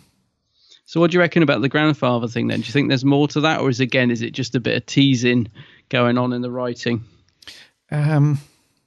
Yeah, I mean, it's... Because my theory about Susan. I'm convinced she's coming back. Yeah, I read you. It's... So many people have said that as well. It's something to do with Susan. A lot of people have said it's Susan in the vault, and playing the piano. Playing the piano, yeah, and this whole Bill referencing him as grandfather and so on is another little sort of cog in a bigger wheel, if you like, as some kind of big reveal at the end of the series. But I don't know. I think to me, I think it's isolated in the story. I don't think it's linked to anything more than Bill just trying to palm him off as, nutty old granddad. Yeah, I think you're probably right. Yeah. It's quite funny though, how he's like, I don't look old enough to be, what was it he says? I'm too old to be your dad, or I don't look old enough to be. I look too old to be. She's like carrying that box or something. Yeah. I've got my builder that I was talking to the other day. He spotted all the Daleks in the house, and he was saying, "Oh, I'm a big Doctor Who fan." He was telling me all his theories for the show, and he was like, "I reckon that new companion, she's going to be Susan. She is. It's going to get." And I was thinking, no, I can't see that happening. But I could see where he was going with it. I think they're almost trying to hint that, because he was saying like, "Well, don't forget in the first episode, the Doctor, chose her, and we don't know why. Why did he pick her?" And then he looks at that picture, and I was thinking, I can see what I can see how your mind's working here, but I'd be very surprised if Bill turned out to be Susan. But I do think there is something there, I think. But I like you, I think it's just little references to sort of perhaps throw us off the scent or push us in the wrong direction, maybe. I don't know. I'd agree. I think that's a wonderful thing about fan theories and stuff. Some of them gain momentum, and then before you know it, the internet's like, Bill, it's Susan. That's it. It's going to regenerate at the end, back into Susan, and that would be a bit weird. So, I do think that there's nothing to do with Susan at all in this entire thing. Maybe it's just, some ideas that have been bandied around and have picked up some traction, and that's it. All of a sudden it's gospel. But I don't know. I think that the reference to the Doctor being Bill's grandfather and so on, I think it's just isolated to this story. Yeah. We could be terribly wrong. I think at the end of series 10, Susan walks out the vault and all that. I don't know, but I think I'm just desperate for Susan to make an appearance. I have been since the show come back, actually. But it's going to be interesting, because if they're going to keep the Eighth Doctor Big Finish stuff canon without saying too much. They've got to be a bit careful how they bring her back in terms of her relationship with the Doctor and how it ended on the Big Finish stuff. So, or the last time we met them together. I don't know. I just would love to see Susan come back. Yeah. I don't think she's in the vault though. To be honest, I don't know. I don't think so. No. So, what do you think about that scene at the end then, where Nardol's fiddling around with the stuff on the vault That's doors? That's so funny. I love all that. And the Doctor's turned up with some Chinese food or whatever, and he dismisses Nardole quite firmly, doesn't he? Yeah, he wants him out of the way. Yeah, Nardol's giving him a bit of lip, and he just comes in, "Good night, Nardole." So he's like, "Okay, I better go now." And then I was not expecting him to open the vault and walk in there. Well, apparently we find out what's in it next week, don't we? I believe. Well, do we? I think the Moff said he's like mid-series you find out what's in there. But then again, doesn't necessarily mean we're going to find everything that's in there. Perhaps we've, got a doppelganger in there for halfway through the series or something. I don't know. But I think we do get to go in it next week. Yeah. Okay. Which is why a lot of people were saying it's Missy, because someone was playing the piano, and then there's that picture of Michelle Gomez looking like she sat on top of a piano. Remember the publicity stills? And I'm thinking, okay, so if it's Missy, and she is in next week's episode, isn't she? I think so. Yeah. So it makes sense. It's all pointing towards Missy. I'm just hoping that's not it, because there's been quite a good build up to the vault, and if it turns out just to be Missy, that's going to be really disappointing. It's going to be a real, like, is that it? Do you know what I mean? There's got to be more to it, surely. It can't just be Missy. Yeah, that would be a bit of a sort of mid-series anti-climax if it was. If he walks, if we go inside the vault and there's just Missy sat there, that wouldn't be like. I do have another kooky theory, but I don't know if I should say. Come on. Well, it's just I was chatting to our good friend Adam, the Ultimate Whovian, the other day, and his face kind of dropped when I said it. So that's why I'm hesitating, because what I'm about to say I think is common knowledge, but maybe it's not, because Ad didn't know about it. And I was like, I hope I haven't just ruined something. This is very unlikely anyway, so I will say it. But my other kooky theory, which probably is totally wrong, is that maybe Missy's in there, but she's also with Davros. Now, hear me out. It's because when we last saw Missy, she was trapped with the Daleks, wasn't she? Yes. And the BBC, when they announced the Series 1 Blu-ray that's coming out of this series, are giving away free postcards. And one of those postcards has got a picture of Davros. And I was thinking, it's like an art card. It's not a photograph. It's just like an art picture. So I was thinking, well, what are they putting a picture of Davros in the Series 1A or whatever it is box set? Right. So I don't know. It's a very loose theory. Don't get me wrong. But I was kind of thinking, could she be in there with Davros? At least it'd be quite interesting. There has to be someone else in there. Do you know what I mean? It's got to be someone else. It can't just be Missy. Even if it's John Sim, it's got to be something else in there. But I'm also hoping they've managed to keep at least something secret from us, because I was saying to Ad, we know an awful lot about this series already. And me and you have talked about it. We've had an awful lot of spoilers. I'm just really hoping they've managed to keep some surprises in there for us, because it seems like a lot's been given away. So we need something. We need something in that vault that's going to really make us go, that's what I'm hoping anyway. I'm not sure what to feel about that, about Davros being in there. I mean, it kind of makes sense, what you're saying. It's very loose theory, and it's only because other people said it. They're like, well, why is there a postcard of Davros in there? And it's probably no reason at all. It's probably just because I think there are other things in there as well. Don't get me wrong. I think there's postcards of like a Shielder possibly, or something like that. So it's probably just that they picked a load of random art pictures and thought they make for a nice set of free cards. Yeah. So don't read too much into it, but it was just a theory I had. Yeah. I mean, also, I think it was it the pilot or Smile, where Nardol's at the vault. It was at the end of the episode. Must have been Smile then. And whatever is inside, or whoever is inside the vault, was really smashing on the doors from the inside. That's true. So I thought that, is it like a big beastie? Is it some kind of big monster that they're keeping contained, or a robot or something? Because it seemed very sort of unpredictable at the moment, because we have that scene where whatever's inside is really smashing the inside of the vault doors really loudly. And then we go to this episode where they're playing a piano. Yeah, and that seemed to fit in with Mrs. character, because he was like, he's like, I've got another story for you. Silence. He's like, lots of children get eaten, and then she starts playing away happy music. I thought, well, that's the sort of thing Missy would do, isn't it? Yeah. Would love the fact that some kids have been killed, so that's typical Missy. Then again, what if he opens that door and there's a big chasm, and it's got all the masters.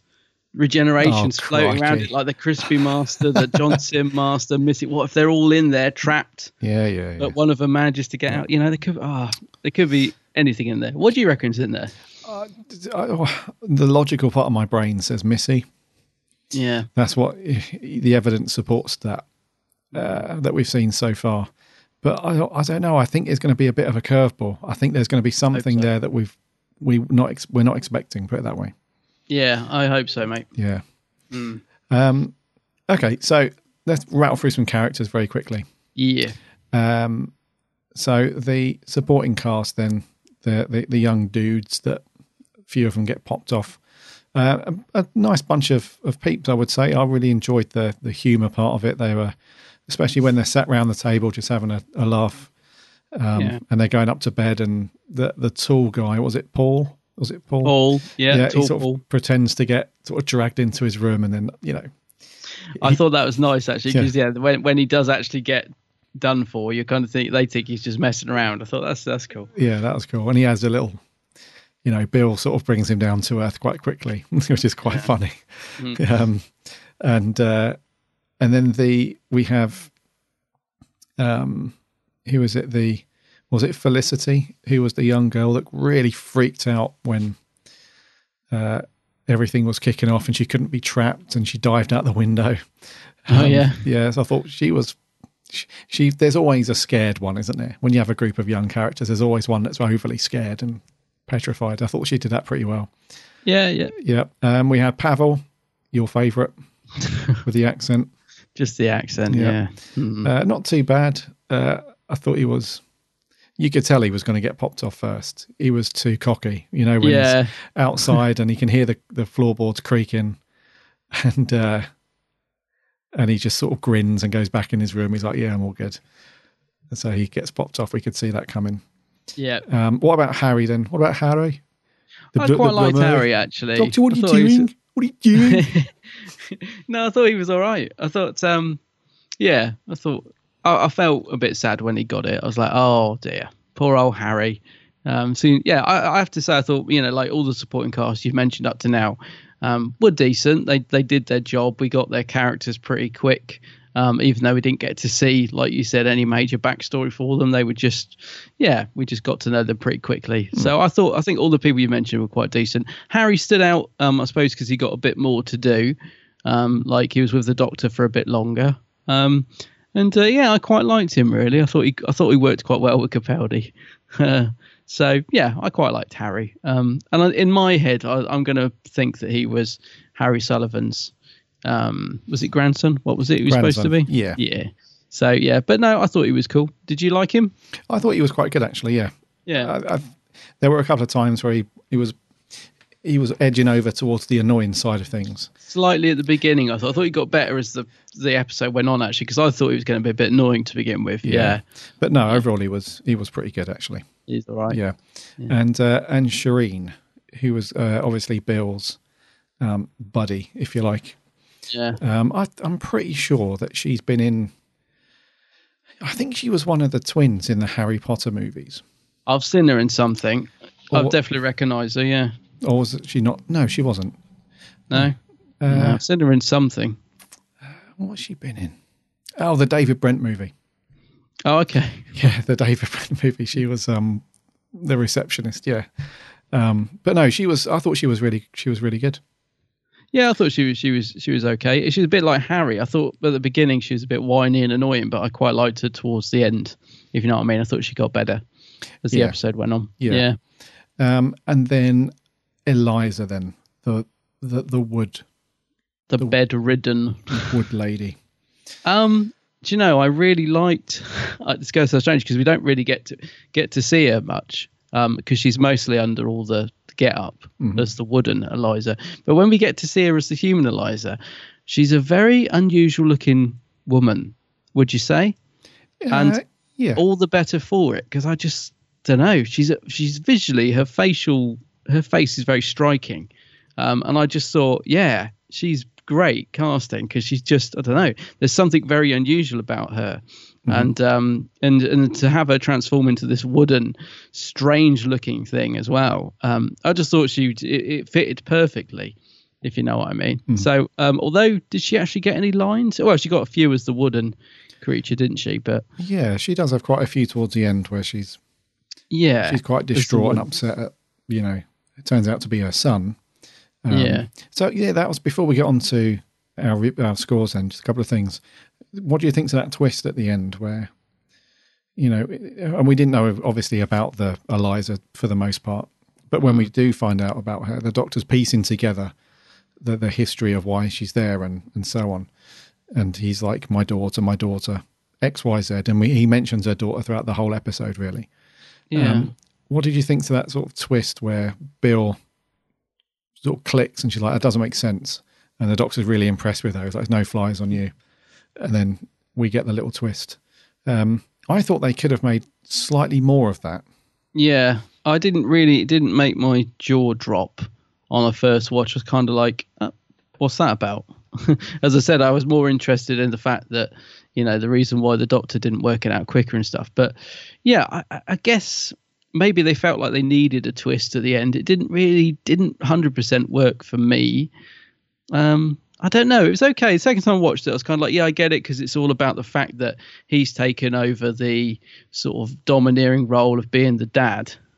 So I guess in that sense it works. But I don't know. It fell a little bit flat, that twist, the first time I watched it, to be honest with you. I just didn't think, I just sort of went, oh, it wasn't like, really? Okay.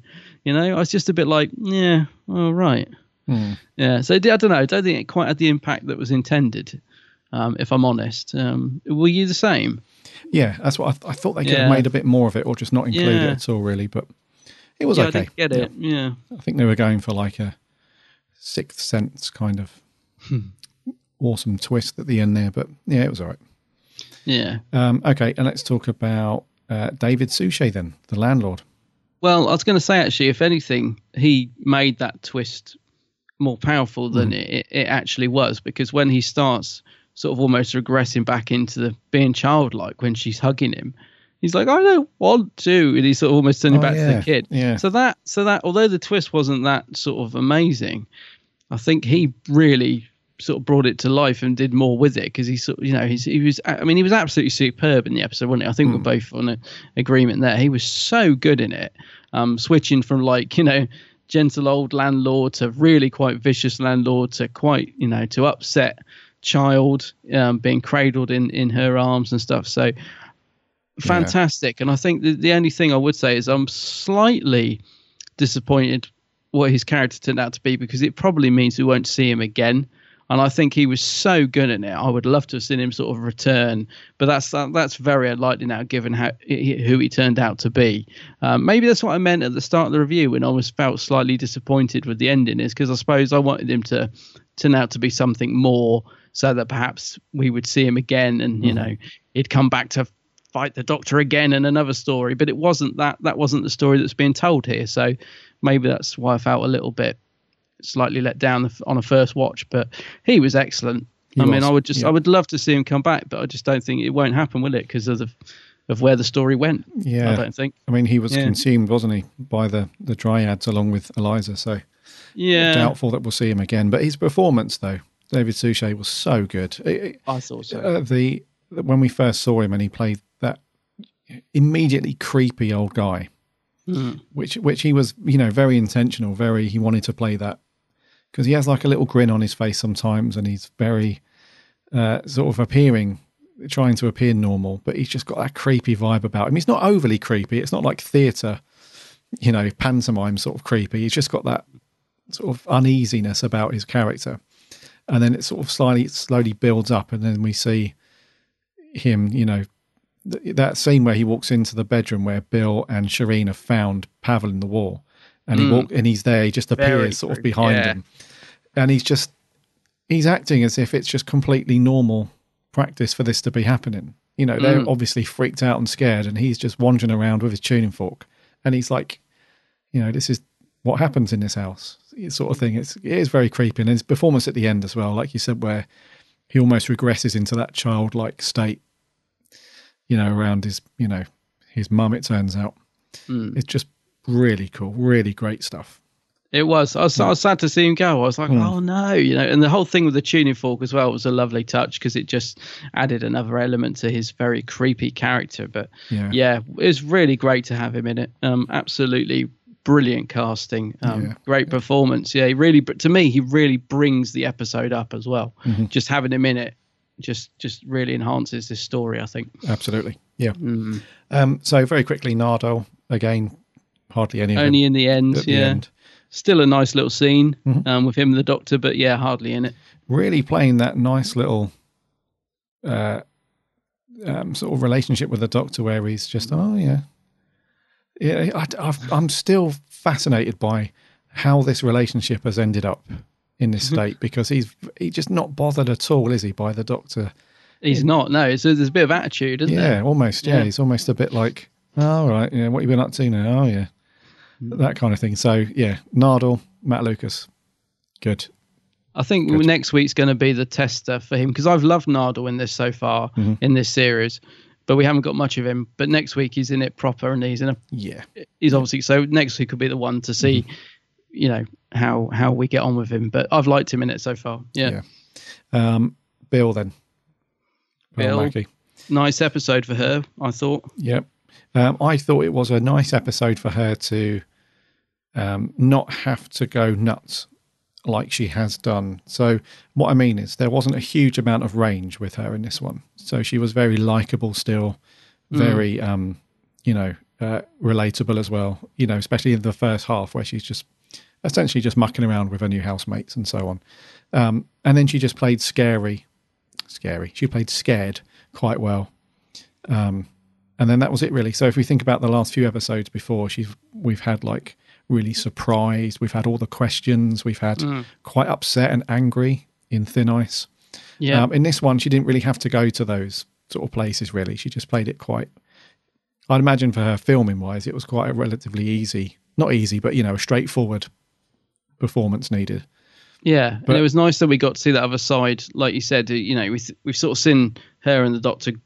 Relationship grow together, but in this one we saw that other side of her life, like you said earlier, where she has got another life on Earth, and as much as she loves the Doctor, and that this is her time, so that again added another side to her character, I thought, which was good.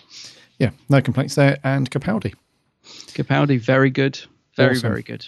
Yeah, awesome as usual. Really cool pieces of humour injected in there. That really cool Doctor sort of interactions with people where he's not scared at all. He's more interested and intrigued. And like, so that scene in the kitchen where Harry is really petrified and he's confused as to why the Doctor isn't scared. And the Doctor just sort of nonchalant, he's like, well, don't be scared. He's like, why not? He's like, it doesn't help. You know, he's in his sort of what's the point? Yeah, he's in sort of investigatory mode. So yeah, all these interactions with the younger cast, really cool. Really nice and funny. And then at the end where he's playing detective and he's piecing together all the stuff, just really cool. And then that final scene with the vault, just so interesting and so, I don't know, just great writing on this in this series. Really good. Yeah, he's definitely become the Doctor I wanted to see. You know, when we've talked about Capaldi's Doctor before this series started and what we wanted to see and hoped to see from him, but he's definitely become the Doctor that I wanted to see on screen. Yeah. So really good. Very cool. Right. Let's rattle on with our, actually, before we get on to reviews, the binaural edition. Yeah, I was just going to mention that. Yeah. That came out on iPlayer. So I obviously jumped on there after watching the episode. And for those of you that didn't catch our little talk on it last week, the BBC have put out this special audio mix called a binaural edition, where the sound mix has been done specifically for people listening with headphones. So it's got this real nice 3D space where the sound effects they've got height to them as well as depth, and the sound stage is quite open, and it's meant to immerse you a bit more. I thought it was pretty good, actually. I did watch a few scenes of the normal version versus the binaural version, and there's definitely quite a big difference there in the way the mix has been put forward. And I hope they do more of them. I hope they do the rest of the series in those, because it does, especially an episode like this, because there are a few times where you heard the landlord's voice sort of right behind you, across like the right side of you, and like some of the creaking floorboards and stuff, they appear sort of real far off to the left, and like the little scratching sounds, they appear sort of almost like the top of near the top of your head, and so on. So it was a real sort of, I wouldn't say it wouldn't blow you away. It's not like, you feel like you're in a sort of a 360 environment, but it does enhance the audio quite a lot. I thought it was pretty good. Yeah, it was the perfect episode to do it with, wasn't it? Yeah, I'm a bit like you. I thought it was a really nice idea, and at first I was thinking, okay, I can't really tell the difference. But the best, if you just literally sit in a dark room with your headphones on, it works brilliantly. Like you said, and it's little things like that. Like you said, like you could sort of feel like people, like when they're at the door and all their friends are behind you, the sort of sounds, the way they've mixed it, it feels like you're at the front and they're behind you and stuff like that. So it was very interesting. The only thing, I suppose the music, because it's still mixed with the music on top, that kind of, I don't know, seemed to jar with the mix to me a little bit. I don't know if you felt like that, because it does feel like you're in the room once you've sort of got about 5-10 minutes in the episode. You're getting your head around the way the sounds are mixed. So then when the music comes in, just sometimes it would slightly take me out. I was almost thinking would have been quite interesting to have had just real minimal, take the music off and just have it as if you are actually in that scene. So that's the only thing I would say. But it was really nice to have a variation on the episode to watch. Like you said, just to make it a bit different. So yeah, it's good. I hope they do more of them. It would be really cool if they did. Yeah, and it was a good job that Murray Gold's music was quite atmospheric and not big booming themes in this one as well. So definitely, yeah. Anything else, mate, before our scores? No, I mean, the only thing I will say, and this will affect my score, is that the one thing that really bugged me about the episode was that everybody lived. As soon as she brought the guys back to life, I was like, oh dear. I just didn't think they needed to do that, and it turned a very dark episode. It just took the edge off slightly for me. It just annoyed me. Basically, I was thinking, no, we don't need to do. We've done that to death. Oh, it's okay. Everybody lives. No, she shouldn't have done that. It didn't make sense to me either. So that's the only thing that will affect my score, because it annoyed me. I was thinking, no, they. As much as I liked old Harry, they should have remained dead, because it made it sort of too much of a feel-good ending to what was quite a dark episode. So, yeah. So that brings us on to the scores, basically. That will affect my score. Righto.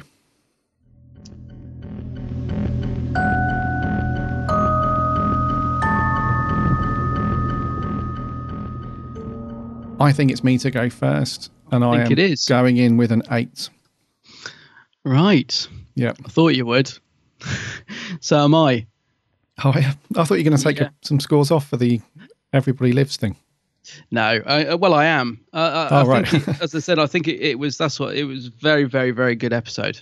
I really enjoyed it. I did probably might have gone a bit higher, but because the Everything Lived thing annoyed me. But no, it was great. I mean, just David Suchet brings the episode back up for me. So it was great, mate. I really enjoyed it. I thought it was a very strong episode. So cool. Yeah, I'm with you. It's an 8. 8, right. Let's see what our beautiful listeners thought. We had quite a few audio clips in, so we're going to do 2 at a time. So this is going to be Owen Daly and Loopy Lou.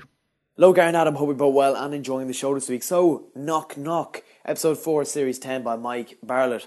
I really, really enjoyed this, and I think the main reason for this is David Suchet. What an actor. I think he is phenomenal. Best thing about series 10 so far, he was giving such a believable performance, and he's just a superb actor. And I would really, really, really love him to be the 13th Doctor. Won't happen, but I think it would be phenomenal if he was the 13th Doctor. His performance was beautiful, and especially at the end, sometimes I find it hard to believe old people crying, but he just sold it to me, and I thought it was beautiful. Really, really well acted. I thought the side cast in this episode were really great. All of them were believable, especially Harry, the teenager the Doctor sided with. And I'm really sad that they cut the scene where they explained that he's actually Harry O'Sullivan's grandson, because I think that would have been a really nice nod to the classic era. But I think he should have joined the Doctor and Bill at the end of this episode, because I thought he had a really great bond with Peter Capaldi, and it was fantastic. Finally, the enhanced audio, I watched that version because I missed it going out live, and about halfway through I went, hey, this doesn't sound any different, and then I realised that I was such a dope and I didn't even click on the enhanced audio version. So yeah, I watched the other half with the enhanced audio, and it sounded brilliant, and it's something I think they should do more often in Doctor Who. So overall, Knock Knock, superb, great episode. I'm going to give it an 8.5 out of 10. I think this could be my favourite of Series 10 so far. Thanks for listening, and enjoy the rest of the show. A brilliant modern Gothic tale. David Suchet made this episode. He was incredible, as always. His character showed so many layers in such a short time. He was just amazing. Fun fact, Mariah Gale, who played Eliza, she played Ophelia to David Tennant's Hamlet, which we saw. Another incredible actor in this episode. So that was great to see. Yeah, a great Whovian twist on the traditional haunted house type horror. My favourite episode so far this series, without a doubt. 10 out of 10. Nice one. Wow. Thank you very much, guys. Thank you, guys. A 10 out of 10 already. Yeah, 10 out of 10. Wow. Over on Twitter then. Ultimate Pike fan says it was fantastic. David Suchet was incredible. Series 10 is still going strong. Mr. Dalek Emperor says a well-written horror story, but the teens being returned at the end was a bit of a cop-out, as they weren't eaten by the bugs. Yes. He also notes on the interesting moment in the episode where Bill asked the Doctor about regeneration and so on. Sarah Louise Baggett says 4 out of 4. Oh, 4 out of 4, okay. As in series 4. Yes, David Suchet's portrayal of the Landlord was perfect. Sinister early on, with so emotional at the end. Loving the P&P dynamic. Peter and Pearl. Yes. Ollie Tanner says, awesome. Suchet was phenomenal. I like the support cast. My only issue was how they all come back to life at the end. Yeah. 9.5. Before we go on to Facebook, more audio clips. We're going to do Joe Sweeney and the Theta Sigma podcast. Oh. Hello, Gary and Adam. Hope you guys are well. Knock Knock, I would say, is quite a half-decent story. I liked how it was very dark and there's plenty of scary moments. And I enjoy watching Peter Capaldi. I thought he was brilliant in this episode. And in this series overall and in this story, it really follows his Doctor a lot. Bill, she was good, but for the first 10 minutes, she slightly annoyed me when she was trying to get rid of the Doctor when all he was doing was just investigating. And the young guest stars, they were okay, but they were forgettable. But the one who stole the show was David Suchet. I really liked how his character was quite dark and a little bit sinister, but you can understand why he did all those things to keep his mother alive. I thought that was really well done. But the monsters I found were a bit meh. So overall, a good story. So I'll give it a score of a 7. A 7 out of no. I'll give it a 7.5 out of 10. Hope you enjoy the podcast, guys. See you soon. Take care. Bye bye for now. The pre-credit sequence to this week's show is spot on. A speedy introduction to the other 5 stereotypical students who will be house sharing with Bill, a creaky old house for them to share along with a creepy landlord, and an unseen and unexplained death all before the credits roll. Yes, this is horror by numbers, but that doesn't matter, as there's just enough interest to keep the viewer watching. Fully in the knowledge, of course, that some of the red shirt students are going to die, although we don't know how or when. But that's the very thing that does keep us watching, and indeed it's the hidden death of the first student that finally hooks the viewer into the episode. I also love that Bill is now confident enough to ask the Doctor to help her move, but as we're to see later, she's completely embarrassed by him when around her new friends. Loving too that it's the Doctor that introduced Bill to regeneration, or at least starts to, during their conversation about his being a Time Lord. Does the Doctor know something we don't? Well, I mean, we do, but we didn't know that the Doctor knew, if you get my meaning. We also have another reminder of Bill's sexuality, with Paul's unsuccessful attempt to seduce her being more humorous than tacky for the viewer. Now, I'm sure there'll be those out there who would object to this scene, but I can't think why. It's well written and brilliantly acted. And speaking of brilliantly acted, David Suchet is amazing in this story. I've got to say that I've not felt like this about a guest star since the days of Sir Derek Jacobi's Professor Yana. The Landlord is oil-slick smooth as well as outstandingly creepy at the same time, and that's a testament to Suchet's acting ability. Then we have Capaldi at his very best in that closing scene. Bringing a Mexican dinner to the vault room, we have our humour, and then opening the vault doors we have that look of near horror on the Doctor's face before we cut to the next time trailer. Is Doctor Who getting back to where it should be? Maybe. Yes, I think it is. Maybe it is. I would say it is. Right, let's rattle through Facebook then. George Coppen, very well written story and very creepy. David was by far the best thing about the episode. I feel sorry for him. And you have a good actor when they can do being creeped out. 8 out of 10. Greg Toby, the creepiest episode of Who since Blink. Thoroughly enjoyed this one. Well acted, well scripted. All in all, another great episode so far in this amazing series. Looking forward to hearing your thoughts. 8 out of 10. Miles McKenzie, great story, very creepy, and great acting from Pearl and Peter once again. David Suchet was amazing as the landlord, and as was Bill's housemates. They were great too. Only thing I'd change is the ending, and only let one or two of Bill's housemates live. It kind of ruined the general creepiness. He says the 3D sound was amazing. 8 out of 10. Rob Kernick, I waited till the enhanced version was released of the episode, and it was certainly worth it. This is fantastic, really incredible, the best yet, atmospheric, great characters and story, and they're all amazing. The ending was once again super quick and didn't want to explain much, which is what reduced its score slightly. 9 out of 10. Oh, okay.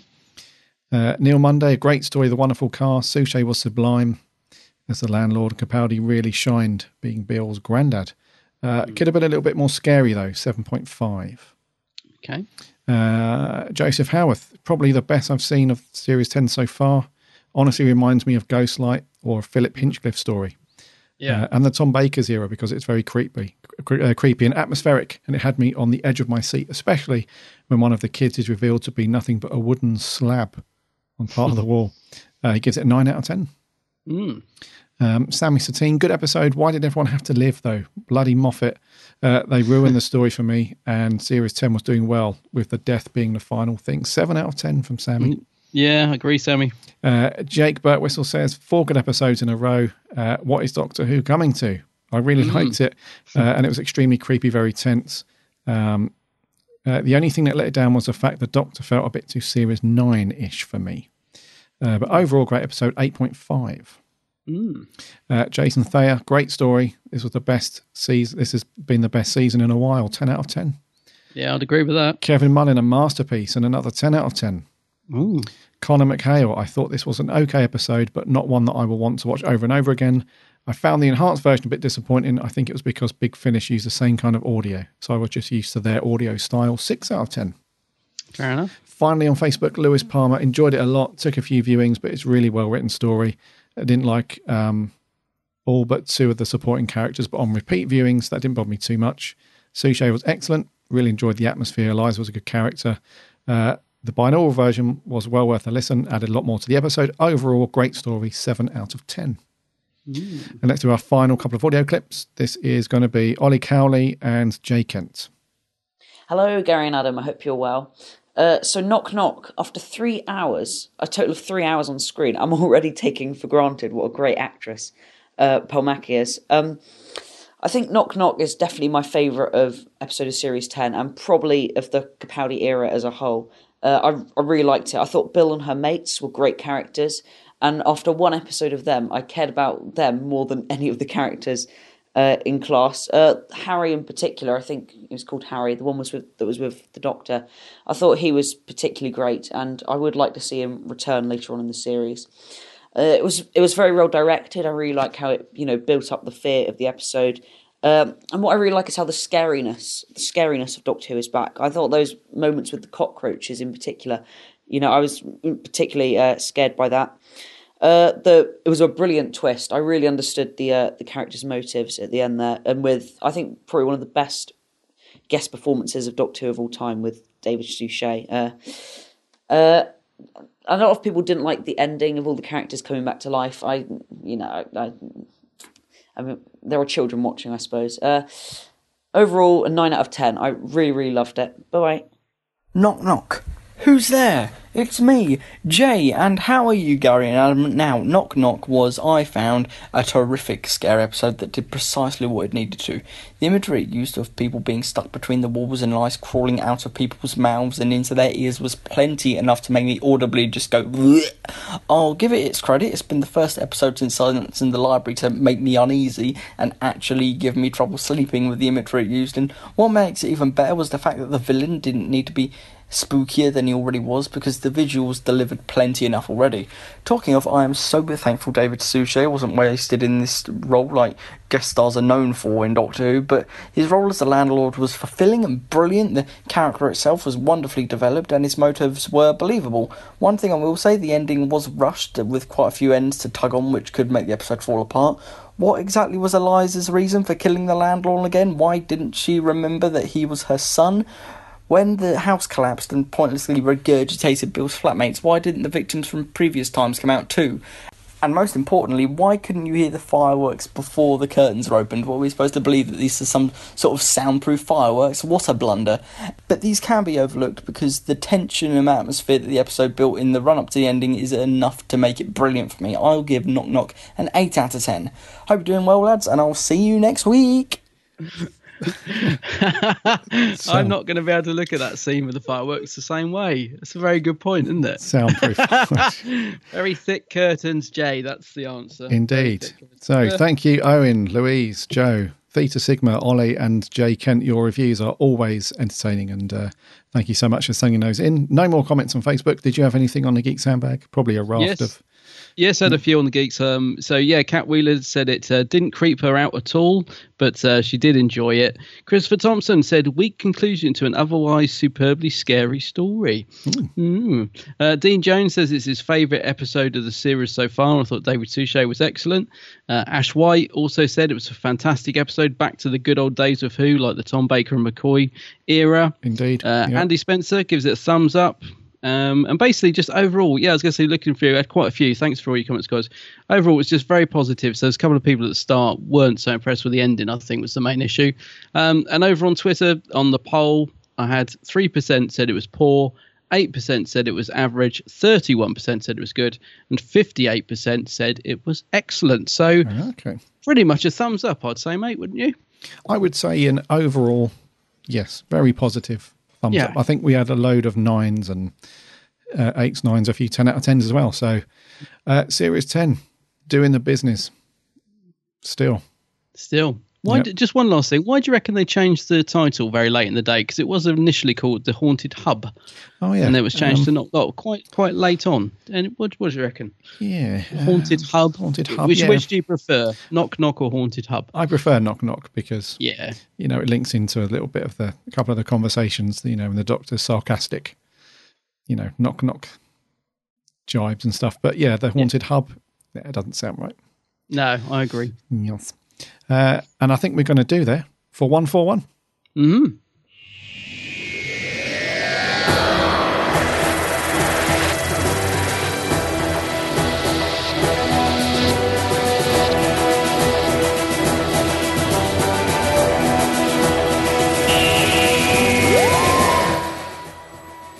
Thank you so much for joining us and sticking with us for another longish show.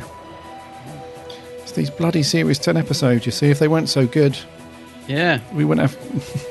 it's the Moff's fault. If he wasn't churning out good stuff at the minute, then our shows would be a lot shorter, I'm sure. Sure. It is true. Indeedy. Next week, of course, you probably all know that we will be reviewing, Adam. Taking a deep breath. We are reviewing, of course, the next episode, which is called Oxygen. Yes. Doctor Who back to outer space. On Very spaceships and spacesuits and stuff. So interesting, that one. Wonder how that one's going to pan out. A bit more Nardole action, I think. For that one. But yes, so look out for the Facebook post and Twitter and all that stuff. Get your reviews in. Thank you so much for your reviews so far for Series 10. All been really cool, and your audio stuff really, really cool. We very much appreciate it. Thank you very much to a bunch of people that have sent in iTunes reviews recently as well. We had another a bunch land on there the last week or so. Very kind words. Thank you so much. It really helps us. Thank you. So head over to the website www.bigblueboxpodcast.co.uk. You can listen to all the previous episodes on there. Plus it links off to all of the social stuff, so you can give us a follow and a like and all that jazz.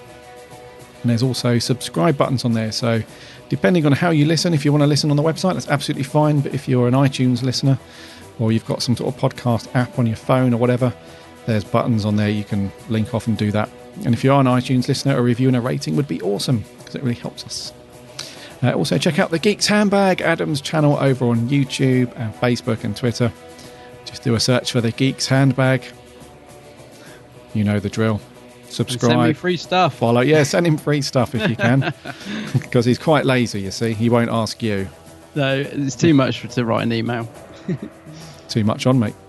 Yeah, that's it. Busy man. There you go. So yes, we'll be back next week for episode 142 with more Doctor Who news and all that jazz and reviewing Oxygen. So until then, my name's Gary. My name's Adam. And remember...